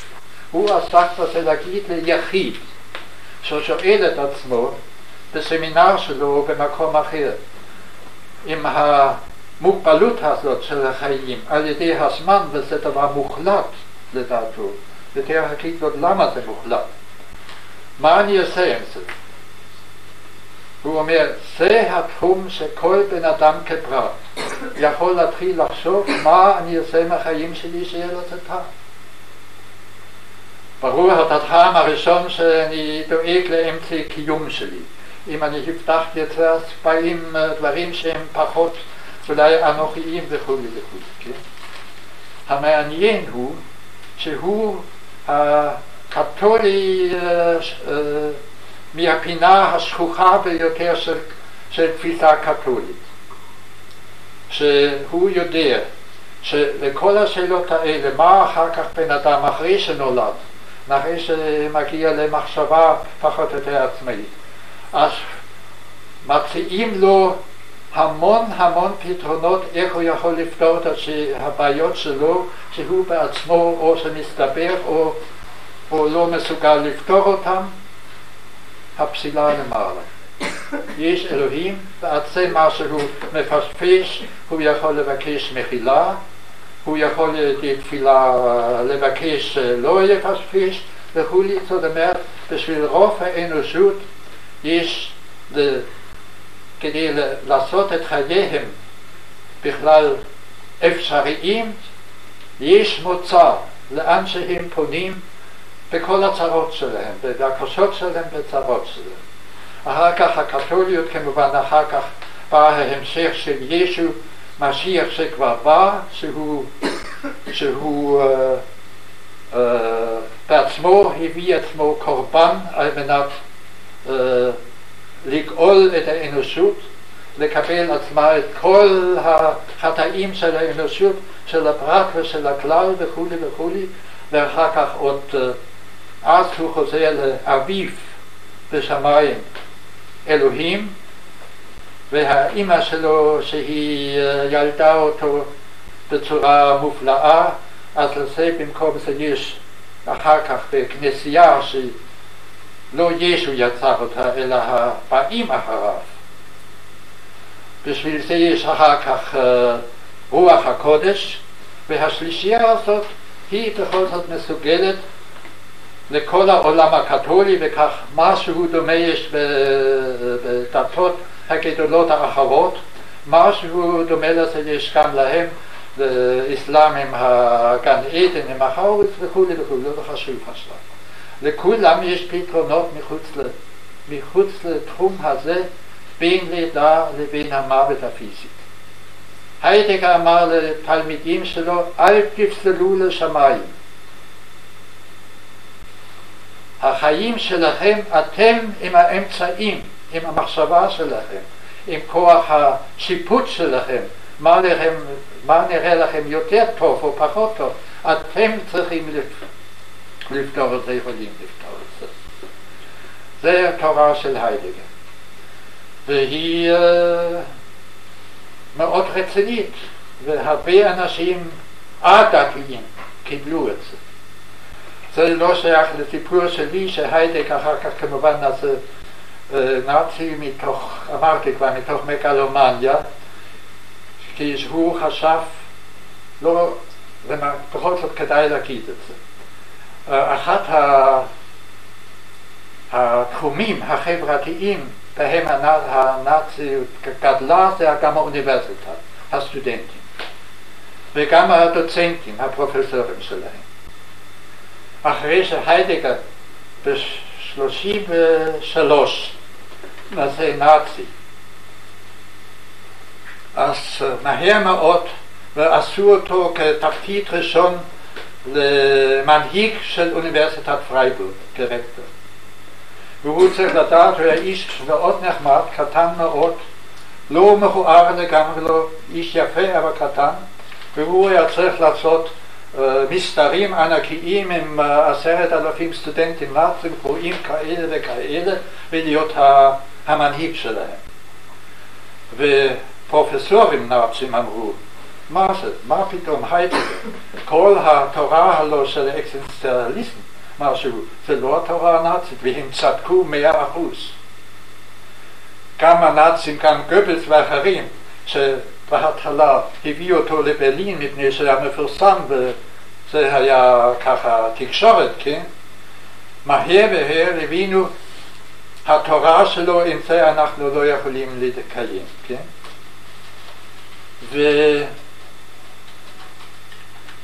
והוא אחר כך בא לו באמת השיגעון.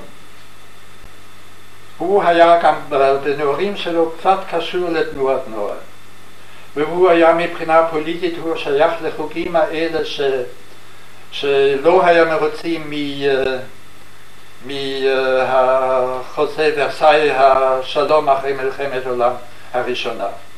והוא שייך לאלה שהתייחס באי רצון לאותה סביעות רצון שאני אמרתי שזו היה התקופה שההורים שלי התחתנו והיה טוב גרמניה לכולם שרצו לעבוד ורצו להתקדם, יכלו להתקיים טוב. היידגר וחלק של תנועות הנוער הם ראו בתקופה הזאת ואחר כך גם בהמשך בתקופת ויימאר תקופה בלי אידיאלים, בלי חמרנות, והם חלמו על איזו התחדשות של הרוח הקלאסית הגרמנית, והיה תרבות גרמנית גדולה מאוד לפני כל אלה, משהו איזו יציאה לדרך לסדר לאומי ולאומי הרבה פחות חמרני והרבה יותר מושפע ומעובד על ידי רוח הקלאסיקה הפילוסופית והספרות והמוזיקה הגרמנית. והיידגר אז קרא לו באמת אסון, הוא קיבל מגלומניה וחשב הוא יהיה המנהיג של המנהיג. הוא לא הבין מעט מאוד מהתורות שלו בשטח, אבל הוא חשב הוא עם האקזיסטנציאליזם שלו ועם האידיאליזם שלו התחלה חדשה לאיזה עולם יותר טוב, יותר רוחני, יותר מושפע על ידי הרוח. הוא חשב, הוא יהיה מעל זה והוא יהיה מעל. זה היה כמובן כישלון חרוץ. אחר כך היידגר באמת השפיע, זה מאוד היה מכה קשה בשבילו. הוא השפיע בכל זאת עם התורה היסודית. זה של ההוויה והזמן, השילוב הגורלי הזה, הבלתי ניתק הזה, שאי אפשר להבין את ההוויה של אדם בלי הגורם של הזמן, שהוא מסיים את החוויה שלו. ואז השאלה, אז מה עשית? היה כדאי, לא כדאי וכל זה. אז נעזוב את היידגר. אני רוצה להזכיר עוד את מנחם גרסון, שהיה כאמור באמת תלמיד טוב רציני של בובר, אבל היה לו עוד רעיונות, ואני רוצה להגיד, אז אני אחר כך בתקופה של המשבר ושל חיפוש דרך, אני קיבלתי לא מיד, אבל בסופו של דבר לא היסוס, זאת הדרך החיובית היחידה שבשבילנו, קבוצת נוער שלוקחת את עצמה ברצינות, שרוצה משהו מהרעיונות להגשים גם בחיי מבוגרים, זאת הדרך מה שהוא הציע, נלך לישראל נעשה קיבוץ. מבחינה זאת אז אני הייתי לגמרי מאוד הרחתי אותו וידעתי שהכוח גם הרעיוני שלו ופיתוח של רעיונות מפובר, כוח השכנוע שלו בנאום וככה, הוא היה באמת טיפוס של משהו, טיפוס ממנהיג. מה שהפריע לי, לא שהוא לא היה מנהיג, אלא שהוא רצה שאני אהיה סגן מנהיג. זה מפריע לי נורא, זה היה לגמרי לא בשבילי. אנחנו היינו ביחסים טובים, אני באמת ללא כל הרגשות לוואי של התחרות בינינו, להפך. רציתי לעזור לו, אמרתי זו הדרך, אני אשתתף, אני אעזור מה שאני יכול. הוא רצה שנסגן מנהיג,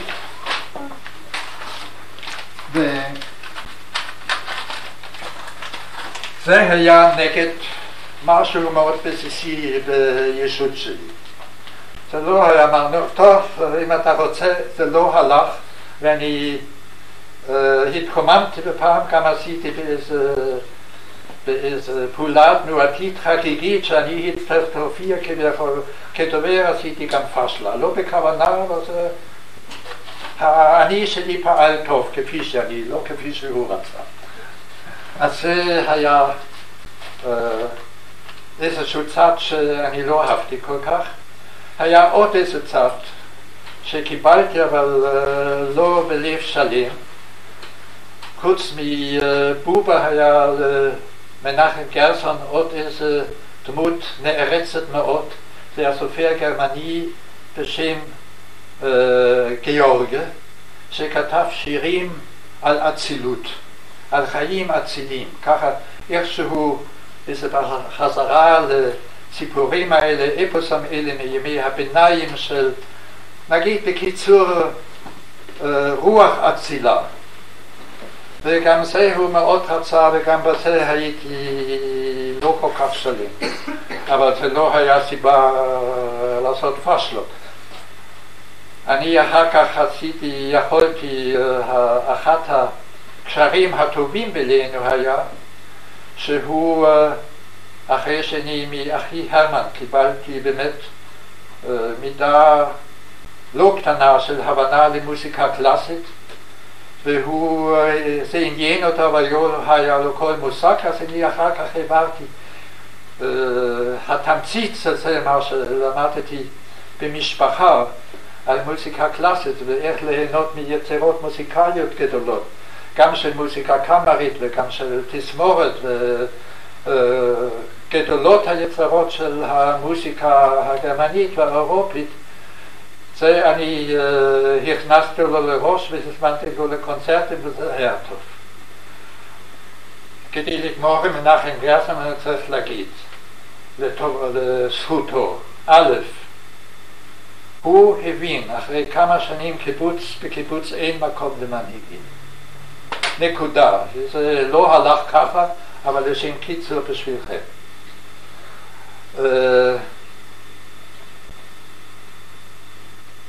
רגע, היה לי עוד נקודה שרציתי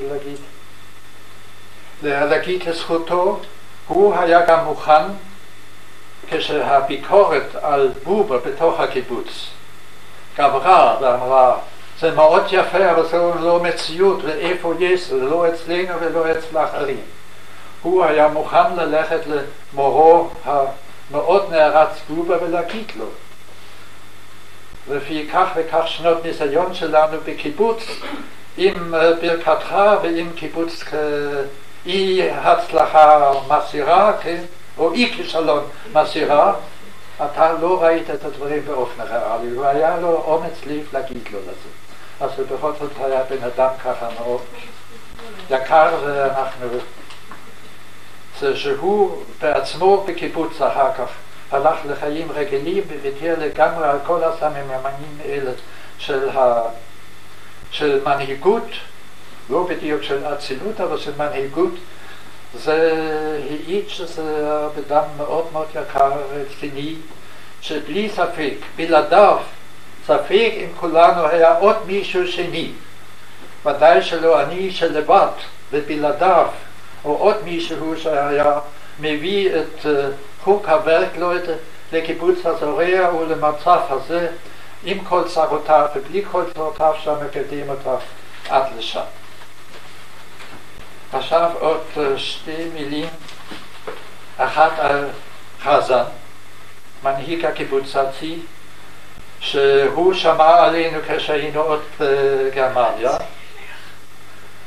היו שני חברים משמע עמק מאוד מהבולטים, הם למדו פסיכולוגיה ופסיכואנליזה נדמות בגרמניה, והם נפגשו איתנו והם נתנו לנו מושגים ראשונים שהתקרבו למציאות של קיבוץ וגם של מציאות של ארץ ישראל בהתחלת שנת ה-30 שאנחנו רצינו להגיע.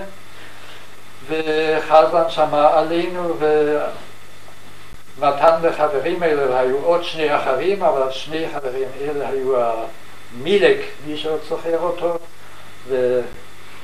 אשתו? מה?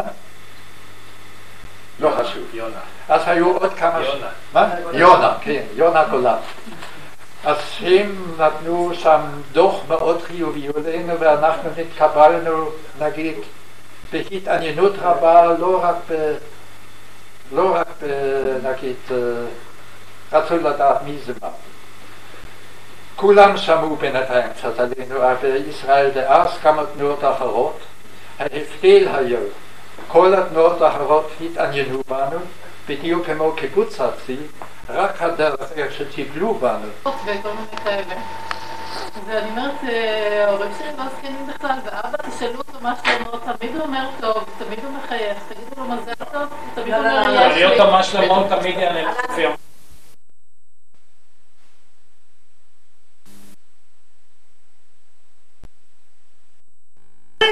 כן, זה אצל ההורים. כן, אצל ההורים. כאן שהייתם אצלנו. זה אורי, אודי. זה מוטי, נו.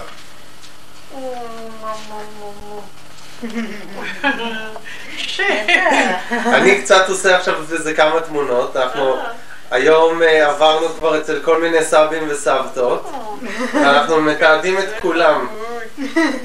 כזה חמודי. רגע, אתה רוצה קצת יותר אור? לא, זה בסדר, המצלמה מתאימה את עצמה ויש פה אור במידה מספקת. כן.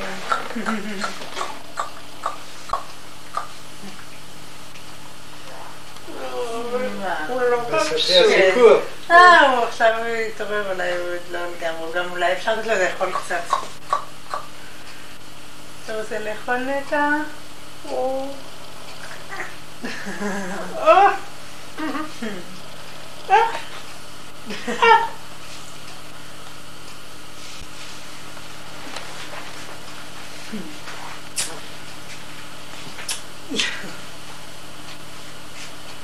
מרגיש שתתקרב אבא. תתקרב אבא.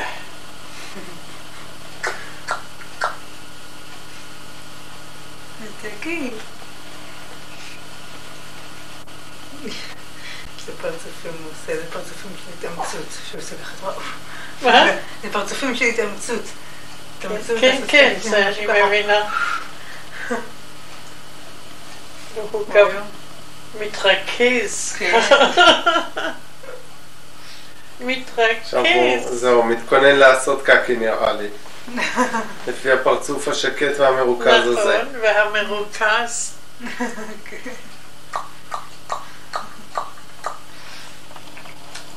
מספר סיפור? אני עושה טוב לו.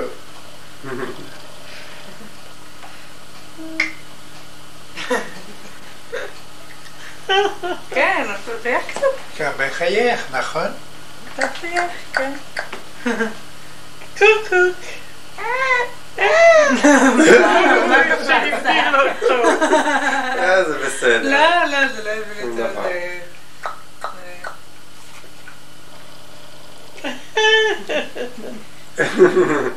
את פרצופים.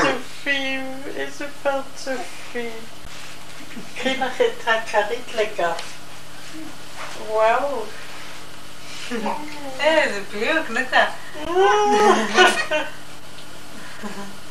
באמת, להביא לך קצת לאכול מספים?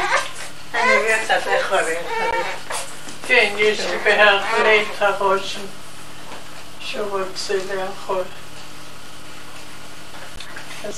אנחנו נעשה סיור קצר עם מצלמה בתוך הבית. נצלם את כל הבית. אבל זה... הוא מפולגן. נורא מבויגן. אז נעשה עכשיו. בדיוק. נעשה עכשיו, ובהזדמנות שיהיה יותר מסודר נעשה עוד פעם. הנה זה המחשב של אריקה שהיא כותבת עליו כל מיני דברים. מחשב טוב. מה עוד יש לנו פה? את השירותים ואת המטבחון. את יודעת... נחמם את זה טיפה? לא, ניתן לו רק קצת ככה, זה לא... יש איזה שותה את זה גם ככה, אין שום בעיה. מה, אין בעיה, תני לו את זה כמו שזה. הוא מרביץ לי, הוא רוצה כבר. בוא מצאתי. שם יש תמונה נורא יפה. פה זה אז תדליק רודי. תמונה יפה ש... לא, אבל זה ככה לא רואים. אני רואה. למה לא רואים? זה בסביבת קיצביל, שם זה מה שנקרא וילדה קייזר. מי צילם את התמונה הזו? מה? מי צילם אותה? את התמונה? אינני יודע אם הוא צילם את זה, לא, יכול להיות שהוא צילם את זה. מי זה? אופיר? יכול להיות, כן. אני אחזור על הדברים. ולפני זה, אני הרבה פעמים... זה קובץ תמונות שרואים בו בעיקר זריחות, נכון? זה בעיקר זריחות. כן. זהו, שרודי היה רואה בדרך לעבודה. והנה פה יש לנו את אורי בכבודו ובעצמו, בעבודתו. כן, אז זה בימים האחרונים של עבודה, ולפני זה אחת המקומות הנדרים ביותר, זה מול נצרת, ומול הטבור, ויש שם זריחות שמש פנטסטיות, שהרבה מאוד צילמתי שם. אמרתי תמיד, זה בית הרושת הכי יפה בעולם. ובאיזה גיל אתה פרשת מעבודה? באיזה גיל? 90 וחצי. 90 וחצי. כן. אנחנו נעגל את זה ל-91. זה כבר לא הלך. 91. מה?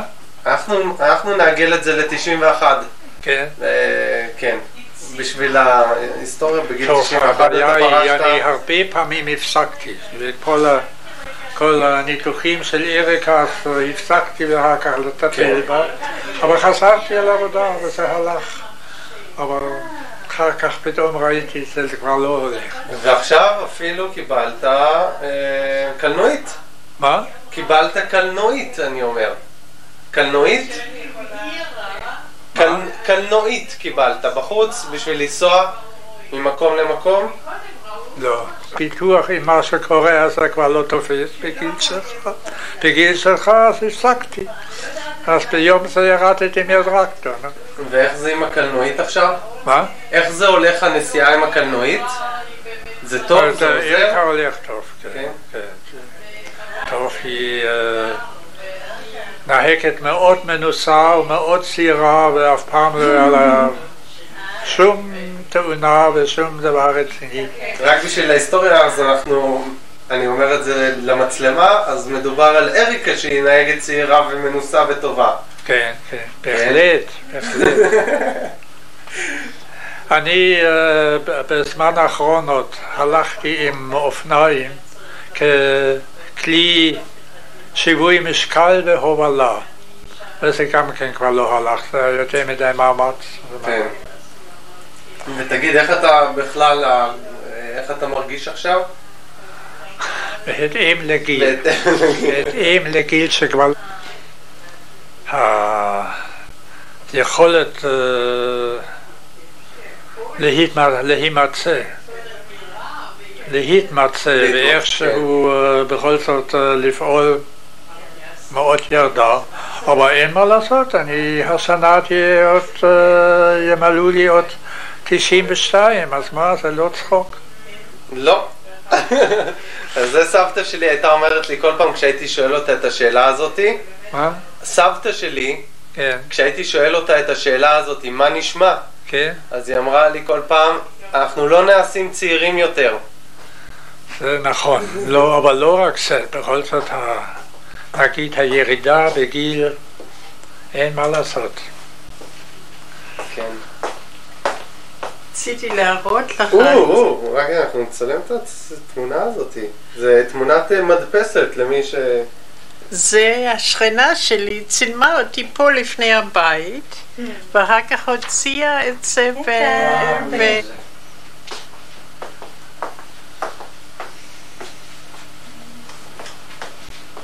לא, אל תצלם אותי, זה לא קטע. לא, אני מצלם את הספרייה ואותך. גם יש לי חבר שמנהל את המוזיאון בצורה מאוד טובה. אנחנו... יש שם עכשיו תסוגה יפה מאוד, תמר אמרה. מאוד מסודר יפה. אנחנו הקמנו את זה באמת כמעשה של התנדבות, על יד עבודה. עם 4-5 ימי עבודה בחודש, אמרנו, איש לא יעזוב את העבודה. וכמובן זה היה חובבני מכל הבחינות. בויפרד? גם כן, כן. כן? כן. זה אריקה וגילה. הוא היה... הוא היה עד לחתונתנו בגרמניה הנאצית. באמת? כן. אתה ראית את הסרט רשימת שינדלר שהיה השבוע? מה? היה בטלוויזיה הסרט רשימת שינדלר. אתה כן. ראית את זה? השבוע לא ראיתי, ראיתי פעם את הסרט. ראית פעם? כן, מה אתה חושב עליו? אתה זוכר? זה רציני. כן. האיש הזה בכל זאת, הוא היה, אני קראתי את הספר, כן, גם. כן. הוא היה מין איש, ככה לא איש השקפה. עוד אין אף אחד שאפילו מתקרב לגיל שלך. כולם צעירים. צעירים, אז אני מתכוון שהכי זקנים הם בני 70. לא, לא אצלנו. יש בצובה. אצלנו כמה אנשים בגיל שלי. בצובה, הכי זקנים. יש חבר אחד ששבועיים יותר, אבל הוא בא מאיזה מקום קטן. ובכל זאת היה לו התפתחות בגרמניה לגמרי אחרת. אני עוד תפסתי בדיוק לפני השואה, נגיד שיא של פילוסופיה, שיא של חיים אקדמיים רציניים מאוד, גם של בובר וגם של היידגר, שאחר כך נעשה לזמן מהנאצי, עד שהוא הבין אין בזה עתיד. לא אין בזה עתיד, היו לו המון ידידים יהודים, הוא פשוט לא היה רסיסט. הנאצים, הסטודנטים, הם כולם מחו נגד זה שהעלו אותו כל כך. והוא בכל זאת מתי שהוא הבין שזה היה שקיעה, הוא היה לו השיגעון להיות המדריך של הפירר, להביא אותו למשהו טוב. כן. לא, אבל מה שרציתי להגיד, אני על ידי שנתיים שאני יותר מבוגר מכל החברים שלי שבאו איתי יחד, כן? יש בינתיים עוד 1 או 2 באותו הגיל, אבל הם לא היו בין ראשוני הזורע בקבוצה הזאת. אז אני קלטתי וזה, אומרים לי כל החברים שלי שהם 3, 4, 5 שנים יותר צעירים ממני. אמרו לי, אתה עוד ספגת תרבות גרמנית אמיתית, וזה באמת נכון. זמן קצר מאוד, בדיוק לפני קבלו כל האורות, כן? אבל ספגתי אותם, וזה נותן איזשהו רקע, נגיד, רעיוני אחר ממה שכל אלה קיבלו שהם 3-4 שנים יותר צעירים ממני. אמרו לי תמיד, אנחנו לא קיבלנו מה שאתה קיבלת, וזה נכון. רודי, אבל תגיד לי, מה עכשיו ביום יום? כן. מה אתה עושה בשגרת היום? איך היום שלך? מטפלים בי. מטפלים? מטפלים וחוץ בי. מזה? מוכרחים לטפל. וחוץ מזה?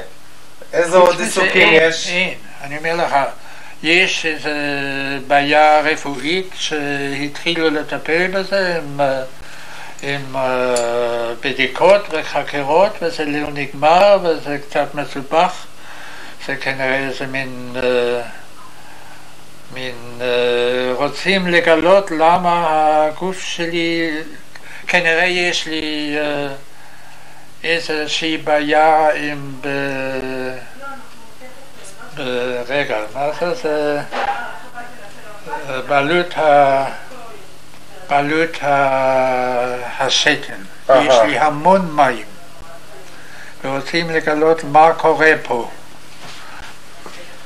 אבל עד לפני שנה שהפסקת לעבוד, כן. אז היית ממש שד, נכון? לא הייתי שד, אבל יכולתי מדי פעם, יכולתי לחזור לעבודה. וככה, ובאמת מכל הבחינות שזה היה בסדר, כן? שזה לא היה מין רחמנות שהחזיק אותי. כן. זה היה גם קשור להתחלה שלי. בהתחלה לקחו אותי גם כן, ללא כל הכשרה. התנועה החליטה כל בוגר צריך לעבור הכשרה, אחרת הוא לא יגיע לעלייה. עליי אמרו, יש לך כבר דוקטור ואתה עבדת ואתה מייצג משהו, אנחנו נשלח אותך כבא כוח לכל העסק הזה. אמרתי,